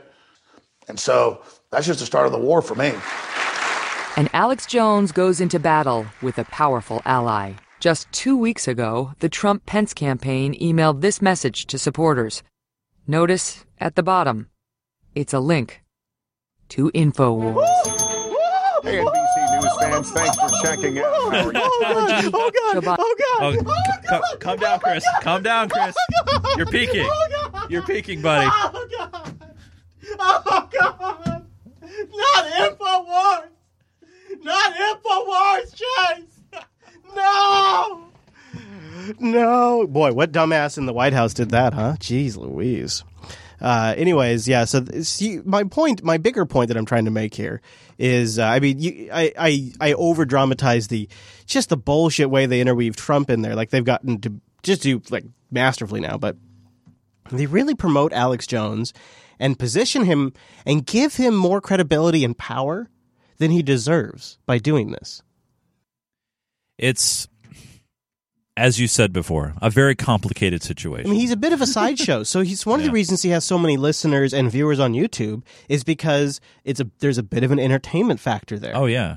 Well, yeah. I mean, but they pretend like it's all because people are brainwashed by his message. Right. And I mean, and there are some people out there on both extremes, on far left and far right, where people believe the aliens have landed and we're being controlled by puppet masters. Sure, yeah. I mean, there are people that probably subscribe to every single word that comes out of the man's mouth. Right. Yeah. But there's probably also people like Keith Olbermann that are watching to hate watch, in some degree. Like, right. They're watching because it's such a show, and that's why when I pay attention to both what Alex says and a Keith Olbermann, what they say is, I try to separate out the fluff and stick to the facts and stick to the real life scenarios, and that's why I brought up the whole thing about the tapes thing is like it was a good logic argument that I had in my head about it. Like, all right, what if you're Trump and you tweet that out about the tapes thing? What do you do? And so I think that's the magic of what we do here on this show is, we pull the clips from RT, Alex Jones, the situation, all that stuff. Yeah. And then NBC in this case. And we're pulling out that truth, and we're trying to anyway. Do you find it interesting that one of the things that came out in these tapes that she recorded was Megan recorded the calls? Oh, I'm sorry. Did I say she? Yeah. I meant he. Oh, okay. Alex. Sorry. Okay. Alex recorded of their conversation. Right. Okay. All right. I just wanted to clarify. Okay. One of the things that came out, though, was that what she kind of did with this whole custody thing is she said, if you were a mainstream media figure, they never would have done this to you. They used that to denigrate you. And when I saw that happen, I realized there's a bigger story here. She said that to him on the phone. That's Megyn Kelly saying that. Right. Now, that was our bigger point about when Alex Jones was going through a custody battle, and it was all over the news about how he said part of it was a performance, or what did he say? Satire, I think is what he said. Something like that. Yeah. And that was all over the news all of a sudden. They're like really worried about Alex Jones when you think about it. It's kind of interesting. But it shows you that they go on the air and they report this shit. Megyn Kelly goes on back then on her Fox on the air and reports this shit, and she knows in the back of her mind that the only reason she's doing this is because it's Alex Jones. And if that was Pete Williams or Chuck Todd or they wouldn't be covering that story about a custody battle, and she used that in her conversation with him. Yeah, and I think it's all because of some of a Chuck Todd, for example, I don't think would go off on the deep end and say some outlandish things that are just out of left I know, field, but right? I'm saying put that aside. No, I know, but I mean but he has. She manipulated him with that, though. Right? Yeah. Oh, yeah. And she acknowledges that there is a. But in that state, I guess my point is, this is what I want. This is what I was trying to ask you. She acknowledges in that state that there is a hypocrisy. That if you are at a certain level of the media, then you have some privacy, right. And if you're at Alex Jones's level of the media, they exploit it. That's essentially what she's acknowledging in her statement to him. Yeah, but it's not only the level of where you're at, where you are, but it's also the content and the things that you've been saying in the kind of way you've been categorized. Yeah, okay, yeah. Mm-hmm. I mean, he's been categorized as, whoa, way out there, what the hell? So if he hadn't been so cray-cray... That's I think if he was just kind of just run of the mill, maybe what's that one guy that was but do you okay so but you know what I mean. Let me flip it. So so way out there on the left, do you think if like a far left commentator? It has happened. There for example, Keith Olbermann, I know I keep going back to him, but it's just fresh in my head. Keith Olbermann, he was on ESPN. He had his own show on MSNBC. And there was some and remember that laundry, controversy that he got fired, and it's because he's a bit of a hothead, right? And so, if he wasn't such a hothead, right, it probably wouldn't have gotten out. He's very, he's pegged to the left, right? So it has happened where the mainstream media has gone after somebody on the left, an extreme left in those situations. And Olbermann's a good example because he was an outspoken I mean, he had his top show. I mean, he was doing pretty well. He made the transition from sports, And then it was interesting. Now he's doing YouTube. I think that clip is worth listening to hear how she works him a little bit. Oh yeah, she's good. Well, we heard in the pre-interview questions, she's reassuring him. It's a classic situation where you try to make the interviewee feel comfortable going into what could be a high stress situation. Yeah, and try to don't worry, we're going to take care of that. We're going to take care of that. It's not so bad. Yeah, it's all right. We're just going to lightly touch on it. Yeah. I promise you. It's like those kind of things. You'll have your chance to respond. Yeah, absolutely, and we won't leave it on the cutting room floor. Mr. Chase, yes, Mr. before we get into the high note, would you like to transition? Because I got a new den for us to read feedback. You do? It's pretty fancy. I need you to come down here. Do this. You see that? See the fish tank over there? Fish tank. Yeah, it's over there. Right there. You see? You don't see the? Oh, nice! I like this. This feels good. All right. So we're now in the new observatory. See right there, we have the captured dolphin. That's right. Of course, over there is Nemo. Yeah, you thought he was a fake fish, but we got him here in the Unfiltered Aquarium, where we're going to read your messages. Now, did we open up the sack? We first off, we absolutely opened up the sack over at patreon.com/unfiltered. By the way, more spots are now available in Club 33. Oh, that's right. And, hey, check it out. The Nancy swag. I know. I'm taking this home. Isn't that cool? Little die cut. You want me to see if I can? Yeah, let's see if we can get it activate. Activate. There it is. There's the Nancy. People can see it right there. Yeah, nice. Can you? Hold on. I think I can see it. Boom, there you go. Nice. So if you are in Club 33, you would have received an alert from Patreon this morning saying, hey, crack open a cold Dharma beer. Dharma? Really? Remember Lost Dharma? Dharma? Dude, I've been thinking about watching it again sometimes. By the way, don't watch it after Season 3. Anyway, so I asked you guys, hey, send me your comments, Club 33, and we got a couple good ones. First one, Baker the Clerk wrote in and said, hey, I'm sure you guys will weigh in on Amazon's purchase of the Whole Food brand. You want to do that really quick? I opted not to grab a clip, but he goes, this made me think to back when Amazon built a couple of brick and mortar stores without clerks sometime last year. I'm thinking those are a prototype of what we can expect out of the future of Whole Foods and in turn retail as an industry. They've been testing the Amazon Go thing in downtown Seattle. We actually at the news station did a story about it. For me, I think the Whole Foods purchase is a brilliant purchase because now they don't have to worry about building up infrastructure. They already have infrastructure in place.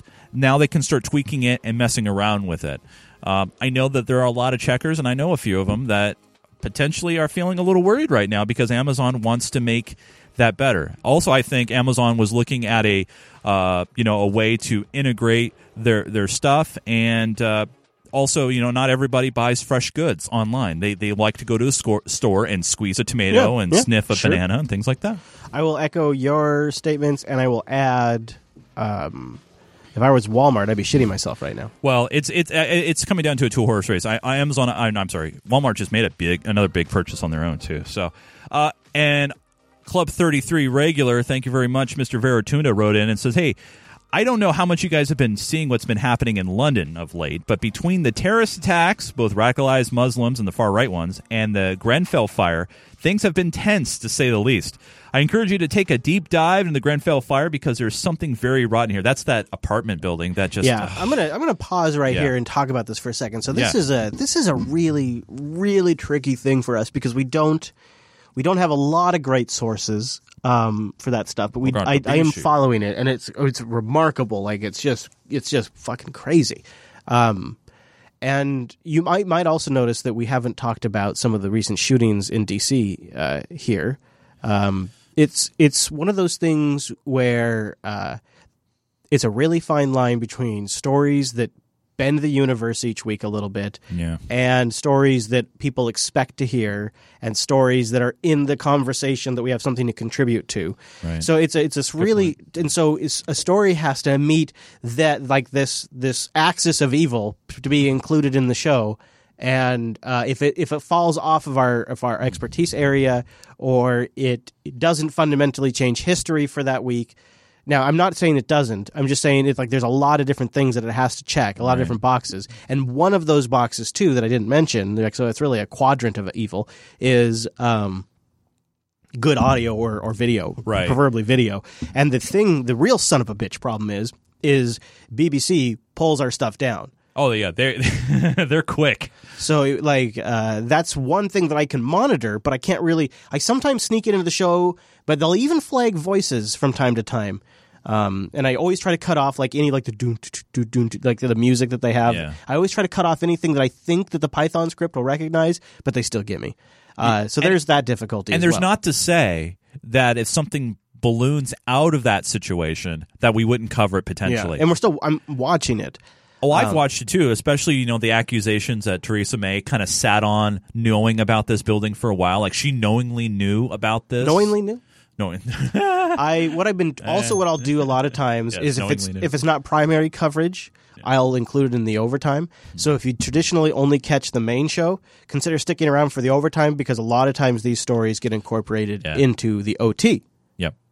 That's true. I turned off the music so that way we could take a serious moment, but are we all done? Is that? Yeah, that's it. So remember, if you guys want to be a part of Club 33, and by the way, swag just went out, the old Nancy stickers, and by the way, I have a feeling, anticipating coming up soon, we might do either a Google Hangout or some sort of YouTube stream for the Club 33s. So that's a good idea. We do have some spots available. Head over to patreon.com/unfilter. Help us reach our goal to unlock the next edition, which would be Unfilter OMG. Supplemental, which we will add in some extra dashes of Unfilter during the course of the week. Woo-hoo! Now, Chris, I really need to end this week on a high note. Let's do it, buddy. Let's do it. This is a good old-fashioned case of... Anybody's home? A camera mounted to the helmet of a Sacramento firefighter captured these images as crews raced to put out a fire at a suspected grow house in the south part of the city last December. It's fires like this one and industrial emergencies that has firefighters concerned about the number of applications for marijuana grow operations in the city. So firefighters are concerned about the amount of applications because of a fire similar to that one, right? You tracking? I'm tracking. Whether it be their employees getting sick or their cultivations catching fire, we're talking millions of dollars of possible investment. KCRA3. He's worried about their investments, obviously, because that's nice. It's not like if your house burns down or your grow op burns down, it doesn't cost the fire department. No, they just get practice. He's concerned about your investment. We're talking millions of dollars of possible investment. KCRA3 Investigates analyzed the locations of all the marijuana cultivation and manufacturing permit applications submitted to the city this year, and nearly half of them are in the southeastern industrial section of the city. Because of zoning requirements. That's right, yeah. Now, see if you can catch what the play is here for more funding. See if you can kind of tell like there's something going on here. It's California, so they're always squirrely. But. An area that used to be served by Station 99. The fire station that was closed years ago. There's no doubt about it that the response times are longer, not just fires, but medical emergencies, industrial accidents. Recently, a city study listed the station as one location that could be reopened to lower response times. So it's really about opening up another fire department. First off, it's about city revenue. Yeah. Which, by the way, Seattle is going through some weird crap right now. But that being said, I would figure with these new businesses coming into town that the city would have the additional revenue. But I think the reason why they don't want to open up a fire station is because they don't want to be coined as, we're opening up a new fire station for the cannabis industry. Maybe. And maybe it's a little politically toxic. I imagine what's happening here is when you see a good thing coming and you see money, you're in government and you see money coming down, you think to yourself, I got to get in on that pot. Yep. That pot money. I got to get on the pot. Because the firefighters, they know. The fire department knows that the city's getting more revenue. Right. They're a bunch of damn heroes. They deserve it. Absolutely. And it's going to make their response time better. It's going to save lives. I mean, how do you argue with that? But to be fair, if there's no lives at risk and you have a big marijuana warehouse fire, you get the hook and ladder truck and then they just... Dude, no kidding, man. They're like... they're like, I'm sorry, we couldn't save it. Actually, it's funny. I can't drive. This whole piece is predicated on. So far, we are actually literally halfway into the clip, and the whole piece so far is predicated on the concept that more grow operations are going to need more fire protection because of past fires. It would be one thing if we were in a recession and there's no money and we're cutting, but this is strictly a neglect towards public safety. Joe Devlin, the city's chief of cannabis policy and enforcement, said legal permitted growing sites shouldn't be any more of a hazard than other industrial operations, so there shouldn't be an increase in risk solely because of cannabis. That's kind of the thing. But what happens is you have groups that will spin it and say, well, there wouldn't be an increased fire danger if we'd have all these plants around. Well, then they say, but then it goes even further. They're actually fairly high-tech spaces. The real safety challenges that we have been experiencing are around the folks that are doing this at home with unpermitted work. Which is actually where the fire that they cited earlier in the piece happened at. It didn't happen at a grow operation. It was a grow room in somebody's apartment. Yeah. In fact, many of the facilities up for review already have industrial fire systems in place and will have routine inspections, including a fire inspection. Because they're a regulated business. Exactly. You're required. Once you take it off the black market and you make it legal, then they're regulated like any other damn businesses that has space like this. Their security plan is going to be reviewed. Their safety plans are going to be reviewed. They're going to receive a fire inspection and building inspection. So, again, we're going to really make sure that these are safe to operate. Devlin says the real dangers come from the illegal operations they're trying to eliminate. Yeah, exactly. That's so great. It's so great. It's fact. Yeah. This one. So you have some places where I think it's like Arizona. I might be wrong, so audience, let me know if I'm wrong. But I think in Arizona, I saw Normal put out a fact on Twitter on Friday, so that's why I think it's they seem to know their shit about this. That it's a minimum 4 months in jail if you're caught with cannabis paraphernalia in Arizona. Wow. Yeah. Wow. Not to say what happens to you if you're caught with actual pot. So you go from waterboarding. You go from places where they're still figuring out the benefits of legalizing, or places where you could immediately go to jail with minimum sentencing for having a pipe with resin in it, to California, where have startups that are just driving weed to your house. Pot of gold. San Francisco is a place where things happen. The city by the bay has always been an early adopter. And that's never been more true than now. Startups flourish here. We want to show you one that amazed even us. Doesn't that shot look weird to you? I like the shot. I know, personally. It's really great. It's a great shot. It's just like they picked a sleepy neighborhood street. It almost looks fake. I know, but it's. By the way, CBS. One thing. It's NBC. But CBS too. I agree. Yeah, they both have great production. On some of this very stuff. good. Very good. They have like these long. We're not going to play all of it. It's in the supporter sync if you want. It's a long. This format. is a 10-minute piece. Yeah. For if you live here, you can get marijuana delivered to NBC. your door legally. Wow, it's 10 minutes? In 15 minutes or less. Oh, yeah? My father was a milkman. Oh, really? Yeah. It was all about meeting supply and demand. Don't you need the pot truck? Well, you don't have to pick up the empties. No, I don't. Meet Eric James, a 21st century delivery man. The smartphone on his dashboard tells him where to go and the fastest route to get there. On the busy days, I will have like 4 people stacked up in my queue. Eric is a marijuana delivery man, and he uses software from the company Ease. This is a far cry from meeting somebody in an alley or a dark place to a far cry, yes. Exchange money for your dime bag or whatever it was back in the day. Mm-hmm. Absolutely. Dime bag, isn't that Coke? Oh, boy. I love it when he goes all old on it, like he doesn't know. I can't pretend. What's a dime bag? I wouldn't know. I'm just bringing a few, whatevers. It's good. It's a 10-minute, like I said, it's a 10-minute piece. It's worth watching. I don't know. And they go into all kinds of aspects of the story. Not all of it's positive either, so if you want to check it out. Fair enough. Supporters Sync, which if I recall, is it's not the minimum level, but it's one notch up over on that Patreon page. Nice. Don't go anywhere either, because big overtime coming up. Huge! We're going to do a little deep dive on a couple of things, a couple of topics that just didn't fit in the main show, a couple extra bony clips, and a couple funny clips too, all coming up in a little bit. But I understand if you just needed your veggies and you got to get out of here, well, we want to leave you with a couple of bits of parting wisdom. Mr. Chase. Yes, Chris. Where can people find you throughout the week? People can, see what I'm doing over on Twitter. Can't be done. I'm still fighting the Nunes versus Nunes battle.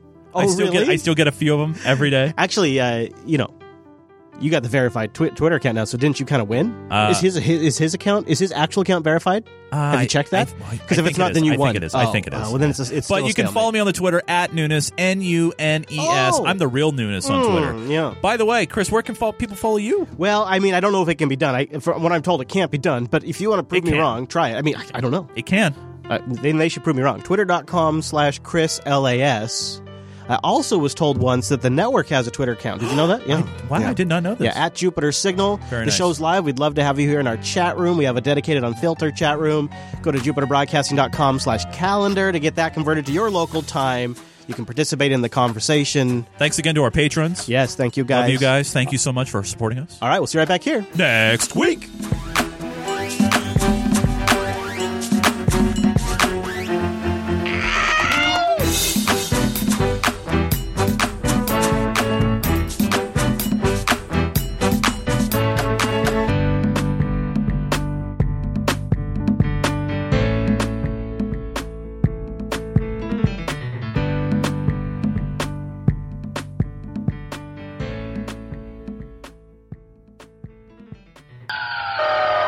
Warning. Life support failure on all decks.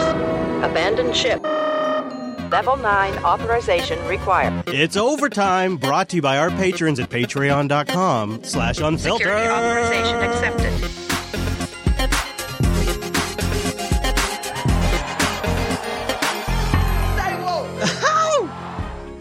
Thank you to our patrons at patreon.com/unfiltered. We got a new batch of patrons. Man, and I am so grateful. And if I missed some of you last week, I apologize. It was my fault. I didn't read the whole list. I'm a total noob. I'm new at this. So let me make good on that right now and thank our new patrons. Patreon.com/unfiltered. Thank you to James, Ricat, Rusty, Matthew, Lewis, Jose, Creatively Tech, Mo, James Z, Nick, Aaron C, Aaron E, Sam, Ranter, Christine, Tanner, Alex, Brandon, End User, Craig, and Carl, our new patrons for episode 241 and 240. Thank you for supporting the show. This is a listener-funded show. We really appreciate it. Makes a big difference. And we're trying to get up to twice a week. We're trying to raise funds. We have goals at patreon.com/unfiltered. More Unfiltered. Honestly, we could do this show every damn day. In some ways, it would be an intense amount of work, but it'd almost make more sense because there's so much to go through every week, so much that we have to leave on the cutting room floor. And I try to pick up some of that right here in the overtime. That's what we do. We go in-depth on new topics. We start up new threads that sometimes work their way into the main show. And we stay on things that don't quite fit with the flow, and sometimes expand on things that didn't fit in the flow. So thank you to our patrons for making the segment possible. I want to start, as always, this overtime, with our Oh Nancy segment.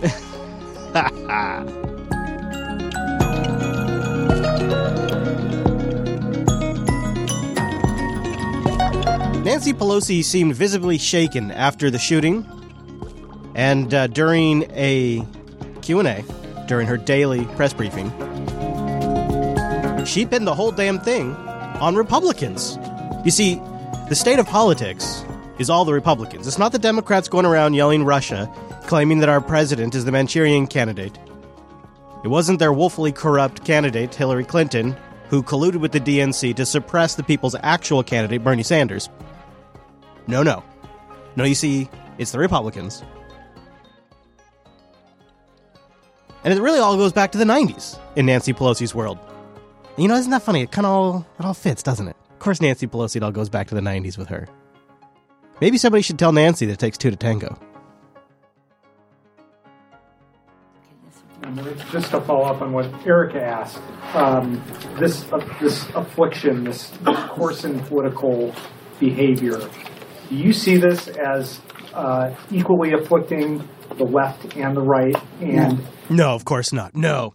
I mean, I just outlined a couple of ways the left are directing the conversation in the political sphere in my introduction of this clip, but Nancy, in her leadership position, she can't see it. I do not. And on whose burden is it to address this and change it? Well, I told you we'll have this conversation another day. She's too upset. She's too emotional, and she can't talk about it right now. But she's going to go ahead and talk about it.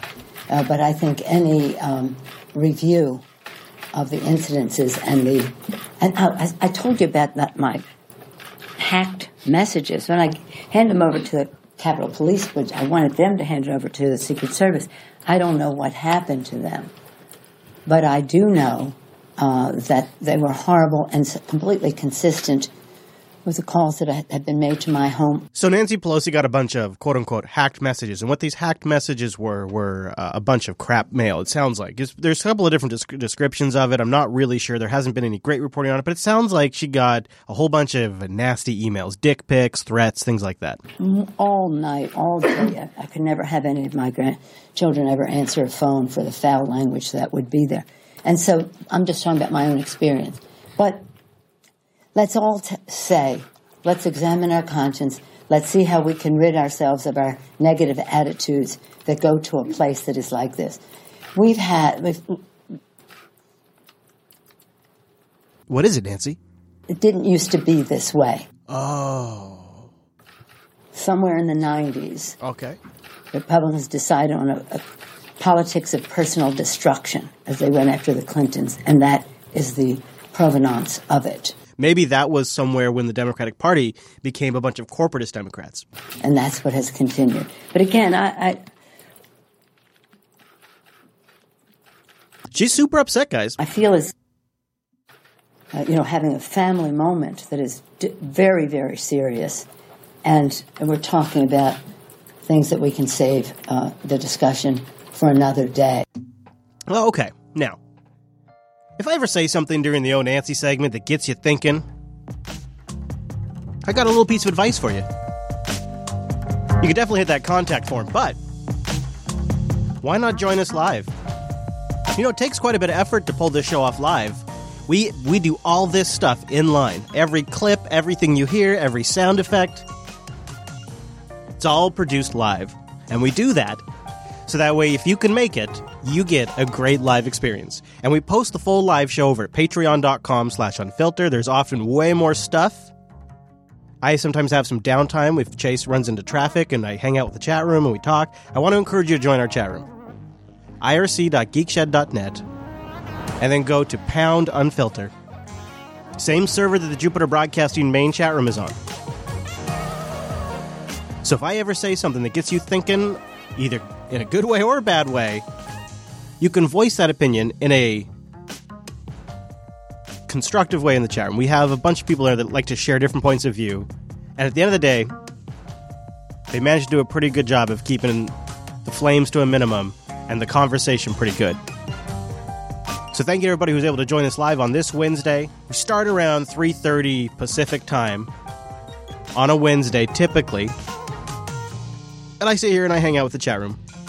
And then we start overtime, then we have a little bit more time to hang out usually, and then we start the main show. That's a little behind the scenes. And one of the reasons why we developed this show with all of these clips live is so that way you could watch it live in a completely unfiltered experience. Everything's out there, full transparency. And it would have been easier to create a show where we could just say our bits and then drop all the posts in, perfectly edit, all the clips in post, perfectly edited. But where's the fun in that? Where's the spontaneity in that? So join the conversation, irc.geekshed.net, #Powershine, unfiltered.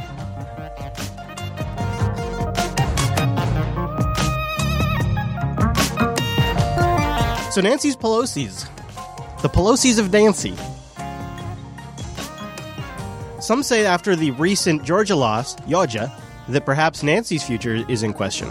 Well, a major victory for Republicans and a crushing defeat for Democrats. Georgia Republican Karen Handel winning the most expensive House race in history by a bigger margin than expected. And the GOP chalking up another victory in South Carolina, raising questions about House Minority Leader Nancy Pelosi's future. Kyle Kondik is a political analyst at the University of Virginia Center for Politics. So what is her future, Nancy Pelosi?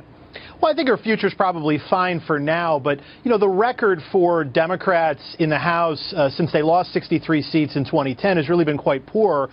Since that time, they've only netted one additional seat. Wow.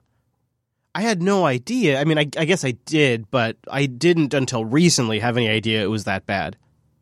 and have been stuck fairly deeply in the minority. And, you know, when the Democratic House caucus met at the start of the year, they actually had a vote to see who the leader would be, and Representative Tim Ryan of Ohio actually didn't win the leadership, obviously, but got about a third of the vote. And I think there is some grumbling about Pelosi, if only because the electoral record is poor, and also because Republicans continue to be able to attack her with a lot of success, I think, in Republican-leaning districts like Georgia 6 decided last night. I mean, the record under Nancy Pelosi is this. Since 2010, 63 seats have been lost for Democrats, and since then, that's a net 1-seat gain.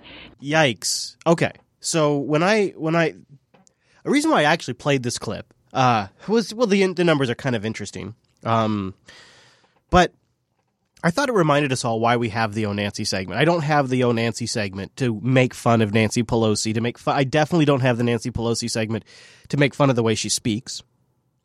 I don't have it to make fun of Maxine Waters either. I have it here because I think there is systemic rot in the Democratic Party that is causing them to systemically lose votes. And because of that, candidates win by default if they're not a Democrat. And the Democrats have all come to the middle. And meanwhile, the candidates on the right, like Trump, are far right.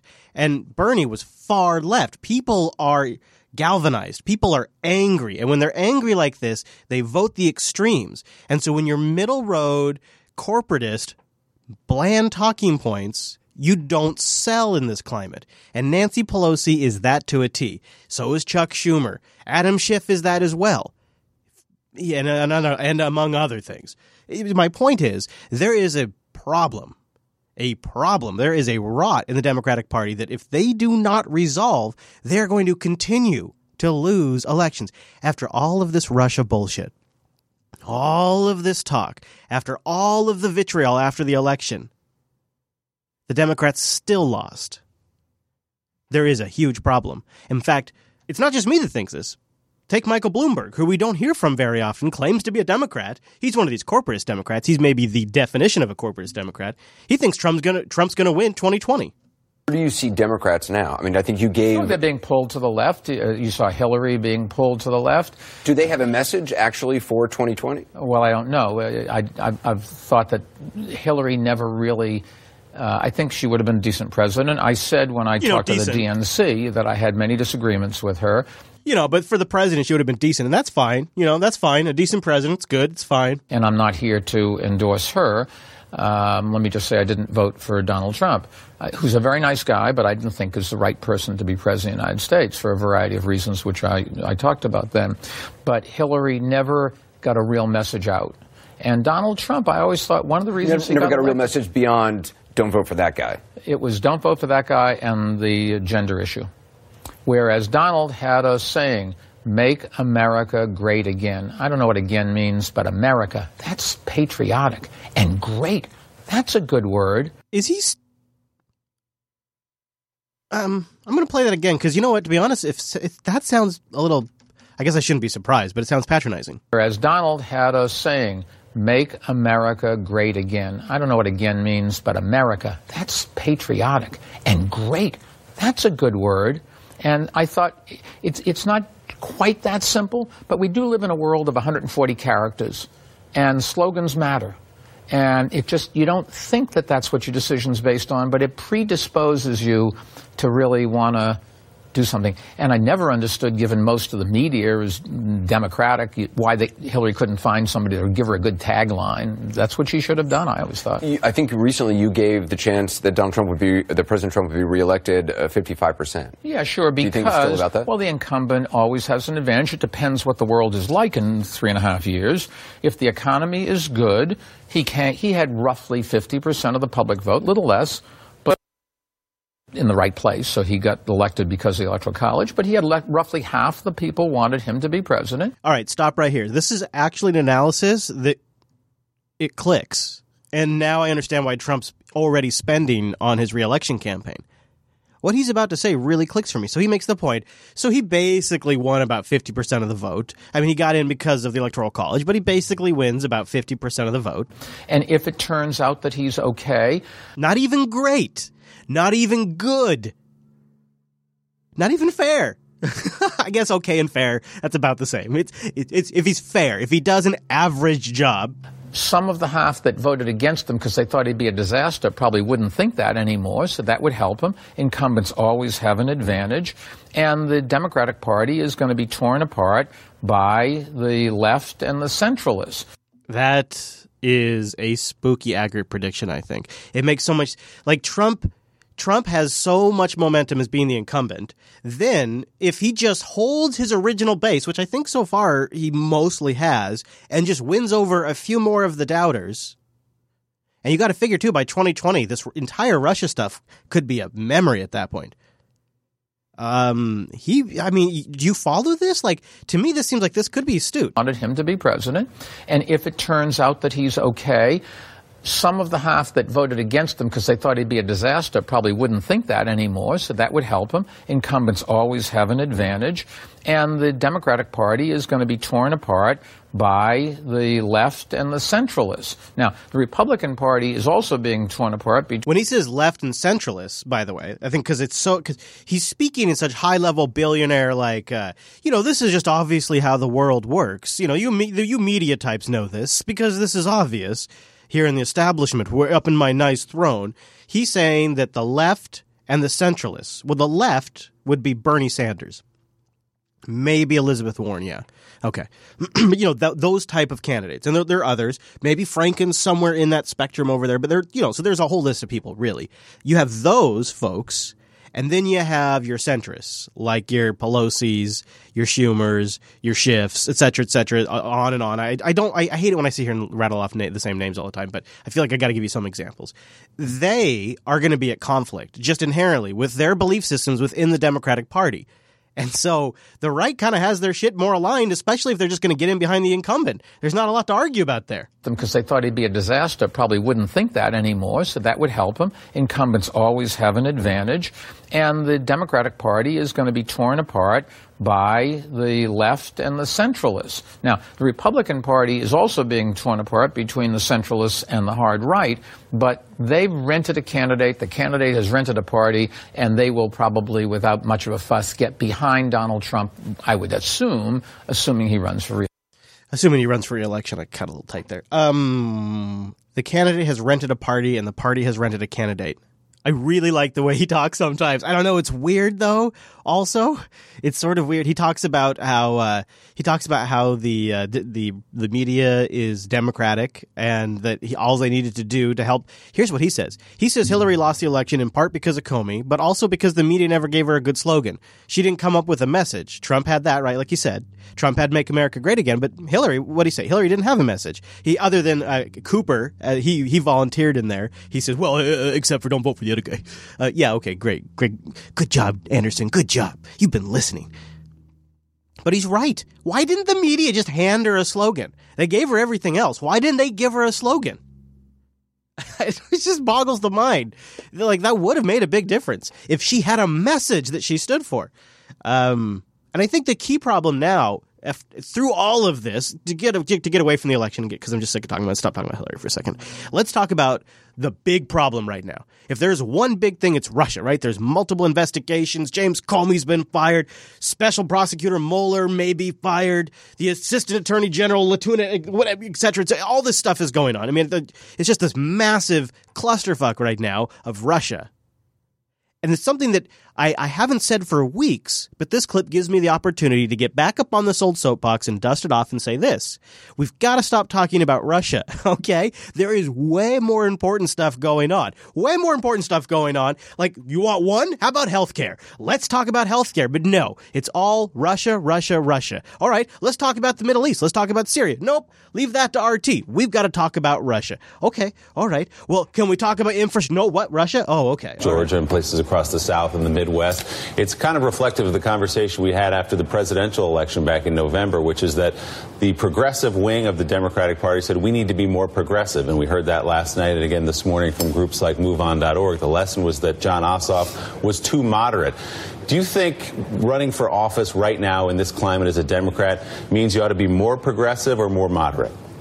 I think what it means is the Democrats have to be hyper-focused on an economic message that tells people that the Republican Party is all about economic growth for millionaires and billionaires, and the Democratic Party is about economic growth for everybody. If the Democrats get back to that message and they speak on it with unity, and whatever candidate best represents that message, they could have a couple of home runs, but then they're not doing it, and it's their home field advantage. Was too moderate.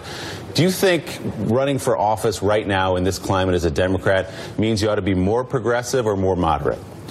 I think what it means is the Democrats have to be hyper-focused on an economic message. This is Senator Chris Murphy, by the way. That tells people that the Republican Party is all about economic growth for millionaires and billionaires, and the Democratic Party is about economic growth for everybody. And I think Robert Costa is right. The fact that we have spent so much time talking about Russia has been a distraction from what should be the clear contrast between Democrats and the Trump agenda, which is on economics. Or climate or health. When I'm back in Connecticut, I often get on a commuter bus and ride it for just an hour to talk to folks, frankly don't normally call my office or write my office. And I'll just say they are never talking about issues like Russia. They are not talking, frankly, about what's on cable news at night. They are talking about the same things. Wages. They're talking about education. They're talking about public safety. Senator Murphy, he's got it. Like Admiral Murphy. It is a slam dunk if you stay on point. And there's a core problem. If you ask the corporatist, leftist, rotten Democrats, I'm sorry, not leftist, the corporatist, centralist, rotten Democrats, who's the leader, they're gonna dance around. They're gonna say maybe Nancy, maybe Hillary, maybe Obama, and it's kind of cute. We've played the clips before. They kick it around. If you ask the people, like in polls, like if you ask the people who would be voting, they say Bernie Sanders still. I didn't know if that was true. In fact, I wasn't sure if Bernie was still polling as much weight as he did during the election. So I did some digging around to kind of see what sort of influence or popularity is not the right word. Like, it's power. It is essentially political power. That's really what it is. How much political power has Bernie Sanders retained now that he's an independent, now that the election's a memory? How much political power does he retain? And is the party recognizing it? Everybody was down in Arizona trying to figure out who the leader of the Democratic Party would be moving forward. And that leader was actually in Michigan giving a speech, and his name is Bernie Sanders. The Democratic Party is failing. I think it is time for the Democratic Party to reassess what it stands for and where it wants to go. The soul of the Democratic Party was lost. That Trump didn't win the election. The Democratic Party lost the election. In my view, it is not a question of Trump having won the election. It's a question of Democrats having lost the election. Now, the truth is, Democrats should not be losing to a candidate who insults so many people.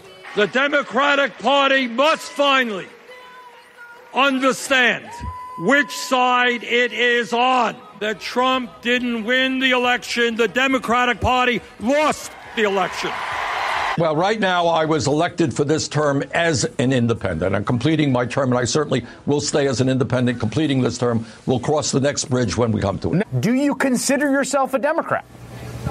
No. No.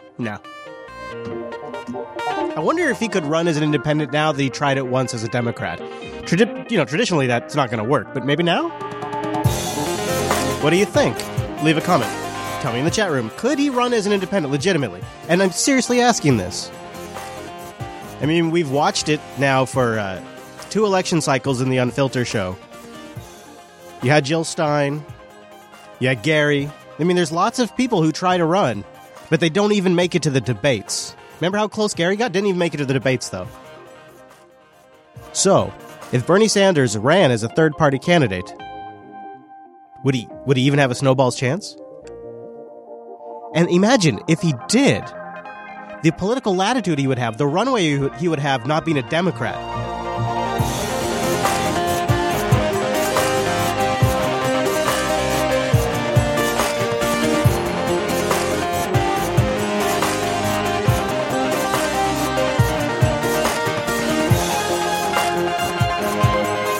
chat room says it's possible but unlikely. Here, I got a clip. Let's shift gears. If you're listening after the fact, leave a comment. Let me know. This next one's just kind of interesting. It's a pickup from last week. I didn't play McCain's questions in the Sessions testimony, but it's fun. It's good. And apparently, Russians are getting lost in the flyover states trying to map our cellular networks, according to John McCain. I don't believe so. Politico recently reported that in the middle of the 2016 Politico. Senator John McCain, quoting Politico, everybody. elections, the FBI found that Russian diplomats whose travel the State Department was supposed to track had gone missing. Some turned up wandering around the desert or driving around Kansas. Reportedly, intelligence sources conclude that after about a year of inattention, these movements indicate, one, that Moscow's espionage ground game has grown stronger and more brazen. Yeah, they're getting lost, but it's strong and brazen. And that quietly the Kremlin has been trying to map the United States telecommunications infrastructure. That's, code for Putin. That's a fascinating story and something I've noticed now in watching Jez testimony, Jez's testimony, watching Sessions testimony, watching Comey's testimony, watching the intelligence guys where they did it kind of as a panel testimony. Every single little stupid rumor that the Washington Post has had to correct or that the New York Times has ran with has been asked. It's been fodder for questions.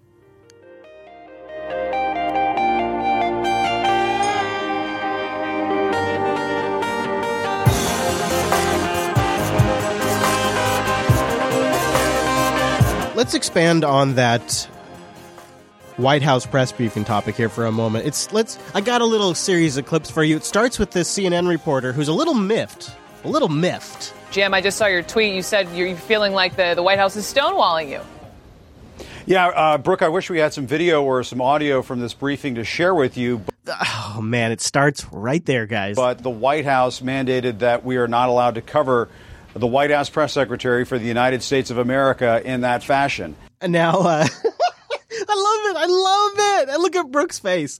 So let's start here. They're not required to do White House press briefings daily. In fact, it's not even necessarily a super common practice, although I think it's a good idea. I love her face. I love all of the subtext. Like, you could cut this with a knife. It's thick. I mean, you could just cut it up and eat it in chunks. Brooke, I wish we had some video or some audio from this briefing to That's dig one. Share with you, but the White House mandated that we are not allowed to cover That's dig two. The White House press secretary for the United States of America. That's dig three. In that fashion. And so, yes, when we're asking important questions about where are the tapes, does the president have recordings of his conversations here at the White House? We're asking important questions, like the same ones we've asked them literally 500 times. And they've said the same thing 500 times. The White House is refusing to answer those questions. Just like they always have, just like every administration does. On camera or in any kind of fashion where we can record the audio. My guess is because they want their evasive answers not saved for posterity. That is the only conclusion one could draw. That when they give us answers, that it somehow reads better in print then it can be seen on television or heard over the radio. Actually, I wonder what's going on here a bit. I wonder if this isn't just a middle finger to these sons of bitches, and because they're more than happy to give quotes and interviews to Fox News, so this isn't really going to impact Fox. But it's really going to screw the 24-hour cable news. In fact, it's not really going to impact your nightly news or your CBS morning newses. They don't often do a lot of these press briefings. But the reality is these press briefings are huge ratings draws, and you can see it all over YouTube when Spicer goes live. CNN, if they don't have anything else going on, they immediately just cut to this, and then they come back and they pick every little single thing apart. They are creating the very problem that the White House is now seeking out to fix. The White House was hoping to change the subject today from the lingering cloud of the Russia investigation. Good afternoon. But during his first televised briefing in 8 days, Press Secretary Sean Spicer said he didn't know whether the president believed Russia meddled in the 2016 election, something Republicans, Democrats, and the entire U.S. intelligence community all agree on. Just very plainly, a yes or no answer. Does President... You see how they couch it there? They set it up with, well, here's something that all of the intelligence agencies agree on. That's actually not true. Only 3 intelligence agencies signed on to what was called an assessment. An assessment, you understand, is not the same thing as finding. It is not the same thing as an accusation. It is not the same thing as evidence. Assessment, and it was 3 agencies, the NSA, the CIA, and the DHS. Well, the DHS was created under the Bush administration to go install body scanners in airports and put the TSA in place. And now, because it's Homeland Security, they're trying to get in on cyber. They're trying to get in on the game because that's where the money is at. So just write the DHS off because it's completely a political organization with no expertise that is simply trying to get more funding so that way they can protect the fucking homeland. It's a bullshit agency. So write DHS off. Well, the CIA, let's go there for a minute. The CIA has been battling Donald Trump since the moment he got into the office and before then. The CIA wanted Hillary Clinton. Your good friend went on CBS, and he sat there, CBS contributor in security analysis, sat there and he told the world that Hillary Clinton was the best candidate for security. Hillary Clinton was the best candidate for going after Assad. Hillary Clinton had the best plan, and that Donald Trump would be dangerous. And then once the Russia allegations came up, of course, he was right back on CBS again. These things are concerning, Charlie. These things are concerning, Charlie. The entire CIA responded after the election in leaks, in selective information to Donald Trump. The CIA, for whatever reason, and I would imagine it's because they want the candidate that's going to continue the programs that they're involved in. I mean, the situation in Syria is really a CIA operation. The people there that are assisting the rebels, quote unquote, those are CIA operatives. The drone program run by the CIA, well, in Syria and Iraq and Libya, in all of the Yemen, all of these areas that we have some amount of military operation going on, the drone program plays a key role in that. Well, the CIA is still running that aspect of it. It's not run by the Pentagon. It's supposed to be. There was an attempt to make it happen. In fact, there was quite a bit of discussion about it, and there was even the announcement by the Pentagon that they'd be taking it on. And then the transfer never actually occurred. It's still run by the CIA. More wars means more funding for the CIA, and Hillary Clinton was the war candidate. Now we're actually in office, and Donald Trump has pivoted on many of these things. He's really following the establishment line on anything that comes with military intervention, which I always assumed he would. He didn't care. That was never his thing. He didn't care. The CIA, after that, after he made these pivots on NATO, after he dropped bombs on the Moab on Afghanistan, after he launched the missiles at the Syria air base, a lot of the CIA's war against Donald Trump sort of turned down. We still have leaks, but it's slowed down. It definitely went from an 11 to like an 8. So the CIA saying that Russia was involved in trying to hack the election is almost an uncredible source to begin with, but okay, so they're on there. They're pretty confident that Russia was involved in trying to get involved in the election. Seems like, of course, they were. So you got the DHS, you got the CIA, and then you have the NSA on this report. Well, the NSA wouldn't say high confidence. So the NSA is on the report, but they're not even signing off on it. So it's really only 2 intelligence agencies. Now you'll hear 17. That's the number from the Clinton campaign, and it just gets repeated all the time. 17 intelligence agencies agree that Russia tried to hack the election, and that implied is that Russia hacked the DNC. When in reality, it's more like probably things at the state level. It's more benign. It's not like some sophisticated information warfare campaign coordinated by Donald Trump, WikiLeaks, and Vladimir Putin. That is a fucking ridiculous conspiracy theory. It's a ridiculous tinfoil hat conspiracy theory. And it's propped up by this 17 intelligence agencies say that Russia did this. It's actually 3, and only 2 of them are confident on a quote-unquote assessment. So when they start this piece with throwing that in his face, you know it's a biased report immediately. So the White House wants to cut back on press events because CNN and all of the other networks take these press events, cut them up, and then use them to promote messages that are complete shit. And it starts at the very beginning of this clip. This very clip underscores why the White House wants to cut out press briefings. The White House was hoping to change the subject today from the lingering cloud of the Russia investigation. Good afternoon.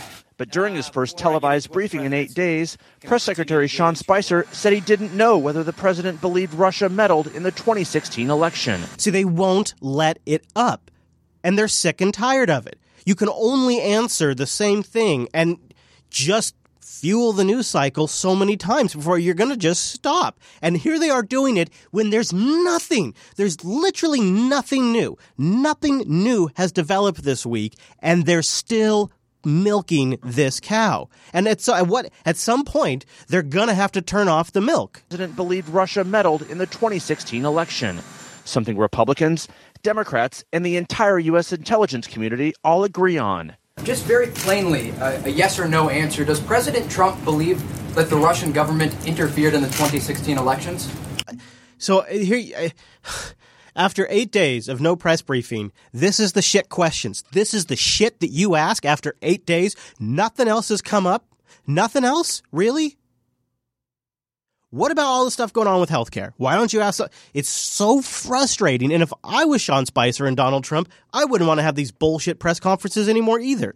It's so unproductive.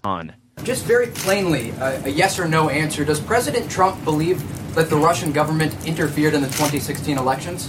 I think I have not sat down and talked to him about that specific thing. Obviously, we've been dealing with a lot of other issues today. I'd be glad to touch base. And they've been grilling him now for 2 days.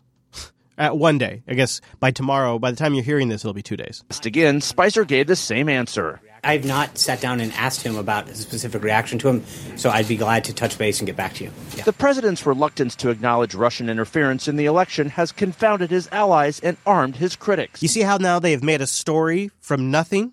You see, there's been no development here. Nothing has happened. There's no new position of the Trump administration. There's not even a tweet, not even a damn tweet. All that has happened is that some piece of shit, slick back reporter, asked Sean Spicer once again about something that they never get an answer to, and now they're using that to conflate the rest of this piece.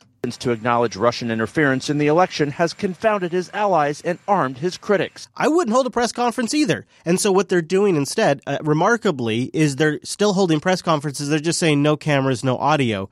And the media knows why. It's because they do this. This is where they get their source material from for their reality television show that they've got everybody hooked on. It's also helped fuel the investigation on Capitol Hill and by a special counsel. Meeting with the president of Ukraine in the Oval Office today, Mr. Trump had strong words for North Korea about the death of Otto Warmbier, the University of Virginia student who died Monday. Now, this arguably should be what the press conference was about. This should be what the takeaway is from the entire press conference and what the new material is. Not for any patriotic reason, not for any propaganda reason, but simply because this is literally the new development out of the White House today. He'd been in a coma after 17 months in North Korean captivity. It's a total disgrace what happened to Otto. That should never, ever be allowed to happen. Mr. Trump implied President Obama was to blame since Warmbier had been detained since January 2016. Frankly, if he were brought home sooner, I think the result would have been a lot different. He should have been brought home that same day.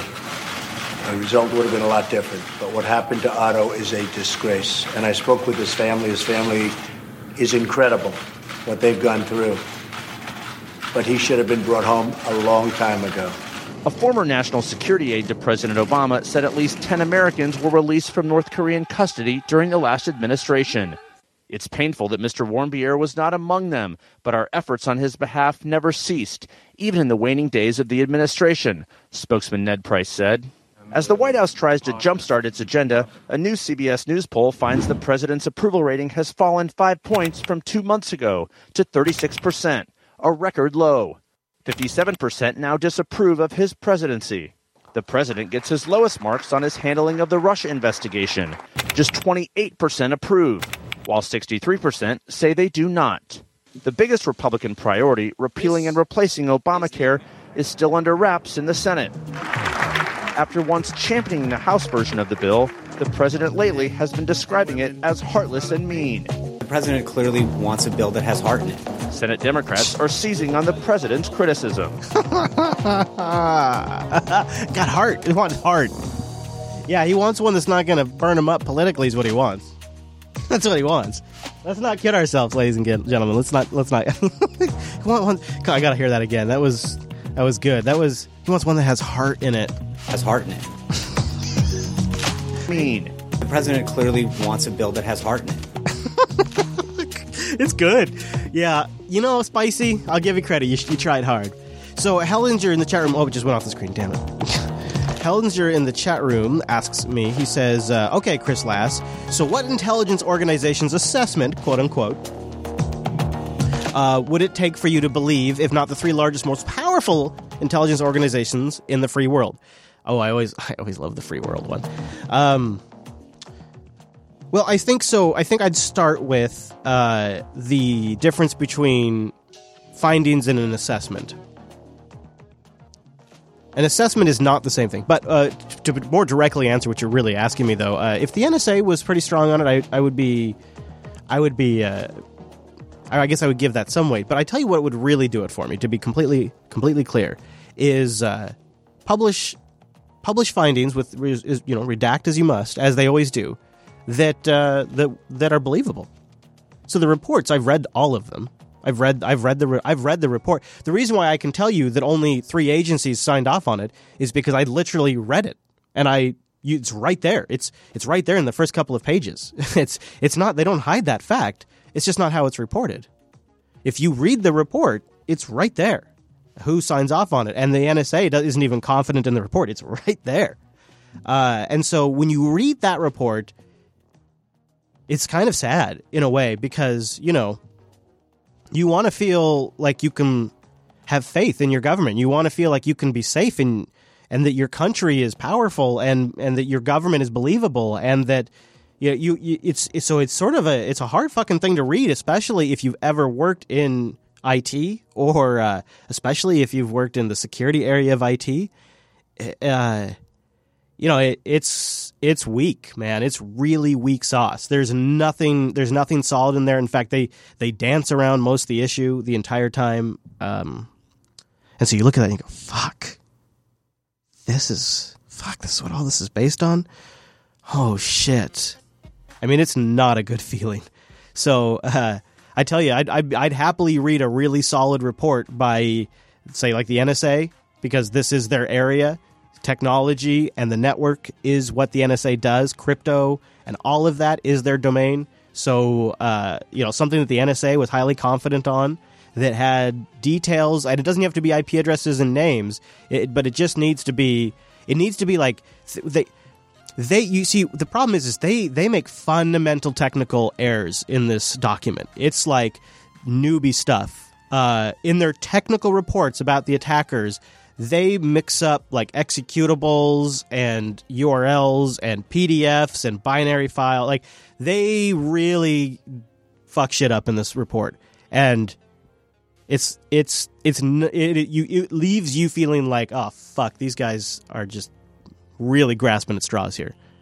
So a report that was technically accurate, that detailed to some degree what had happened, and a timeline of events that line up with everything that has been reported on would really be what it would take for me to be like, okay, that makes sense. Because when I'm really at the end of the day, the two things that I keep coming back to is I've read the reports and I've followed all of the reporting from get-go, from the very beginning.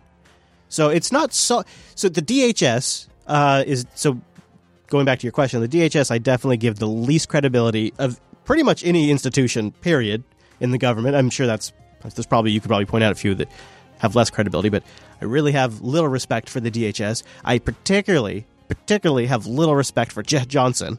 I really have no respect for him.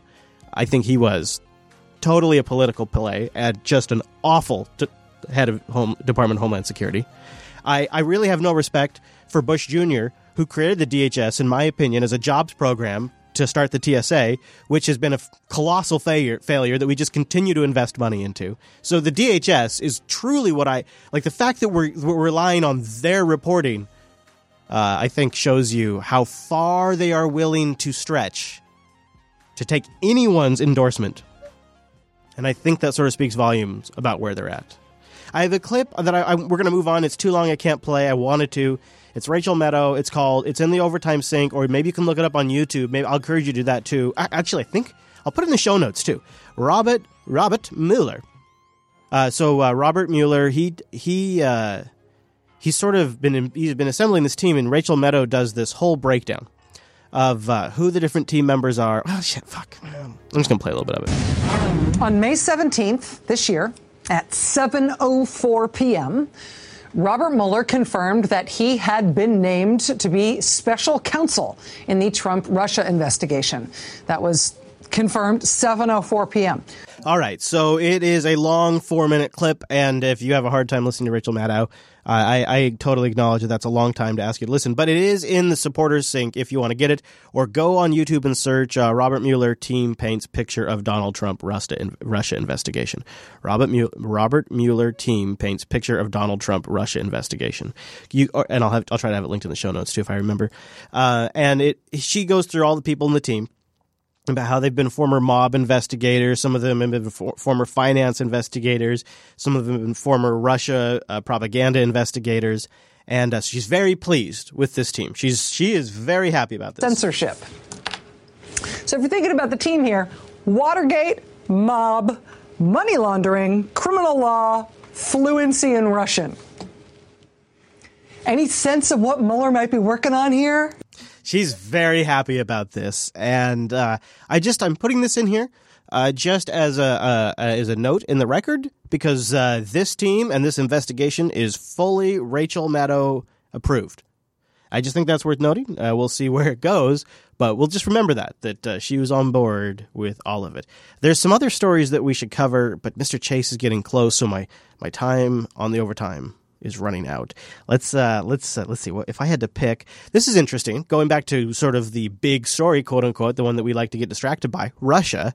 There's been some movement on sanctions, and it's interesting the way these sanctions are being positioned, because they specifically do not allow the executive branch to override the sanctions. So it's like locked in sanctions on Russia.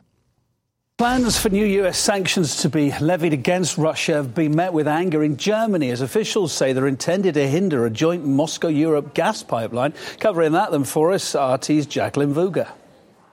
Berlin has joined the wave of criticism over a new U.S. anti-Russia sanctions bill that would involve fines on European companies contributing to joint projects. I regret that the joint approach of Europe and the United States on Russia and sanctions has been undermined and abandoned in this way. Oh! That must not happen. We generally reject sanctions with extraterritorial effects, meaning an impact on third countries. On Thursday, the Senate overwhelmingly approved a bill to expand sanctions targeting Russian industries. But it turns out those measures could end up penalizing European companies. The move has infuriated a number of high-ranking politicians. We cannot accept the US threat to impose sanctions that violate international law and affect European companies involved in the expansion of Europe's energy supply. Europe's energy supply is a matter for Europe and not the United States of America. It's up to us to decide who supplies us with energy and how. I don't think you understand how this program works, actually. Somebody should probably educate him. I got a couple of things in Syria I wanted to follow up on. So this was the news coverage before all of this, like shooting down a Syrian warplane. There was another incident, the Iran drone incident. The Pentagon has been very close-mouthed about this for some obvious reasons. Close-mouthed. They're trying to work it out with the Russians, and they don't want to reveal whether they are even able to work it out with the Russians. None of this very clear at the moment. Oh. What we know is, on a working level, Russian military... Stop right here. She really doesn't actually have much to say. She's going to say, on a working level, Russian military leadership and U.S. military leadership are privately communicating, and that's all she knows. But what is interesting about this shot, if you're not watching the video version. You got Barbara Starr, and she is in her little room that they have given her at the Pentagon. She literally works every day. Barbara Starr drives to the Pentagon and works at the Pentagon and then reports back to CNN when there's something to tell, and she's got a camera in there and a screen behind her.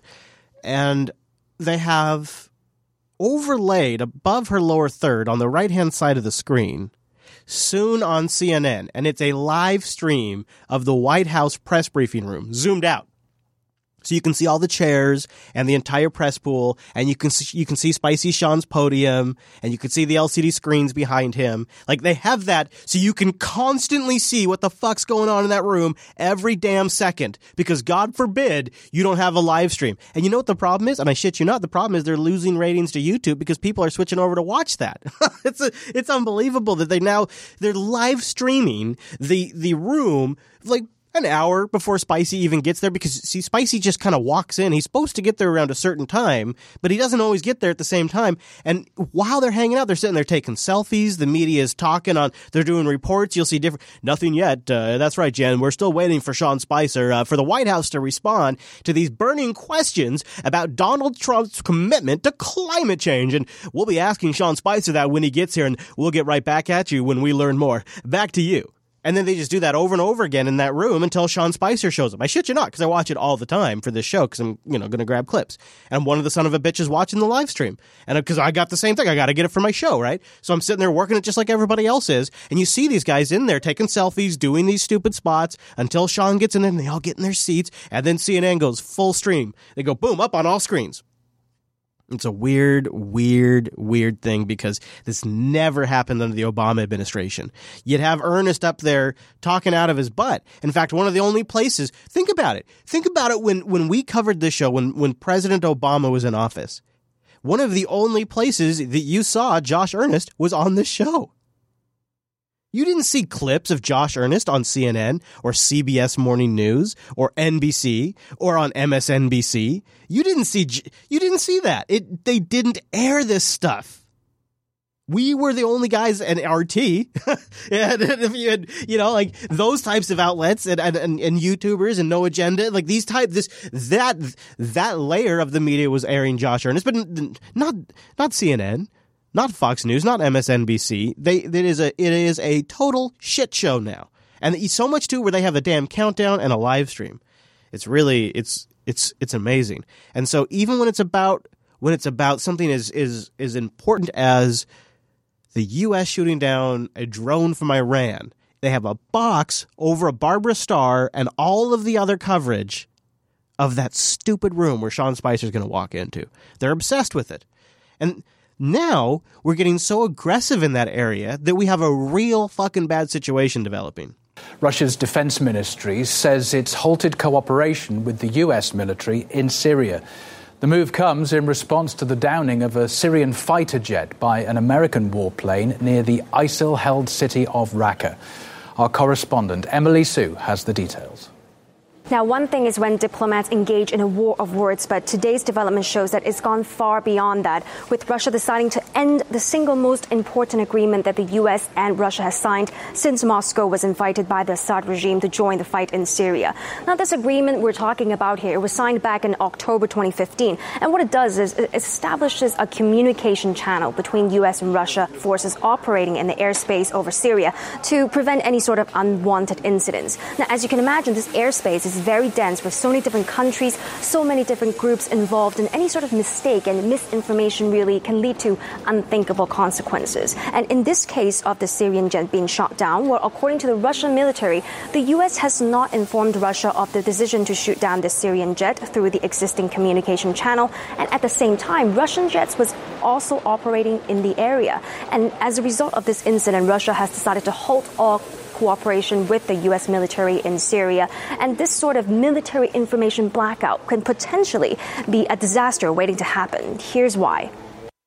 Any aircraft belonging to the U.S.-led coalition detected in the skies west of the Euphrates River, where the Russian Air Force is operating, will be tracked as targets by Russian air defense systems. Now, on the Pentagon's part, they've insisted shooting down the Syrian jet was an act of self-defense. They say the Syrian jet were dropping bombs on SDF, the Syrian Democratic Forces positions near Raqqa. Syria says no. They say that the Syrian jet were targeting ISIL targets near Raqqa. Raqqa is, of course, the capital of Islamic State's self-proclaimed caliphate. And Russia has described this as an act of aggression. They've described this as a violation of not only of Syria's sovereignty, but also of international law. Russia Foreign Minister Sergei Lavrov, he's also commented on this before the statement was released by the Russian military. We call on the United States and all others who have their forces or advisors on the ground in Syria to ensure the coordination of our work. Zones of de-escalation are one of the possible options to move forward jointly.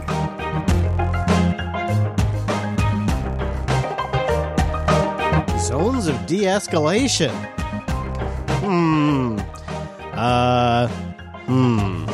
All right, how about a little good news?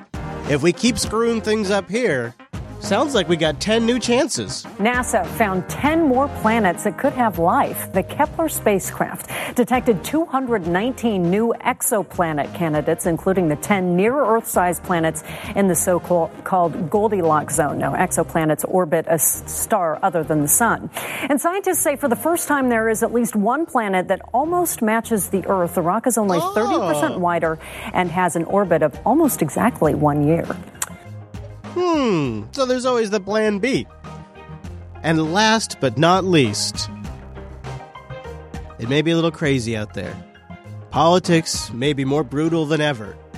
But it would seem, even in austerity and isolation, in historic times, love can still blossom. And Pete, I know you. Why don't you read this one, Pete? This is your jam. Hand it over to me. Another love letter from Pamela Anderson to traitor Julian Assange. The Baywitch star titling the letter "Why My Heart Stands with Julian." The Baywatch star writes, "Thinking of Julian makes me wonder, what is the sexiest quality in a man? Surely the sexiest qualities in a man are bravery and courage." And Anderson calls on world leaders to petition for WikiLeaks founder's immediate release from the Ecuadorian embassy in London before lashing out at British Prime Minister Theresa May for her handling of the Grenfell fire. She then invites French President Emmanuel Macron to the meeting to discuss Julian's situation. How drunk was that guy? You got to play that back. Listen to that. That guy couldn't get a single word out right. It's probably not booze. It's probably something else known Fox News. All right, guys. Thank you so much for tuning in this week. Hope you enjoyed the show. I'll see you back here. Thanks to our patrons at patreon.com/unfiltered. Thanks to our chat room for making the time to carve it out and be here live. We really appreciate that as well. See you right back here next week. Thanks, guys. Eat more pizza.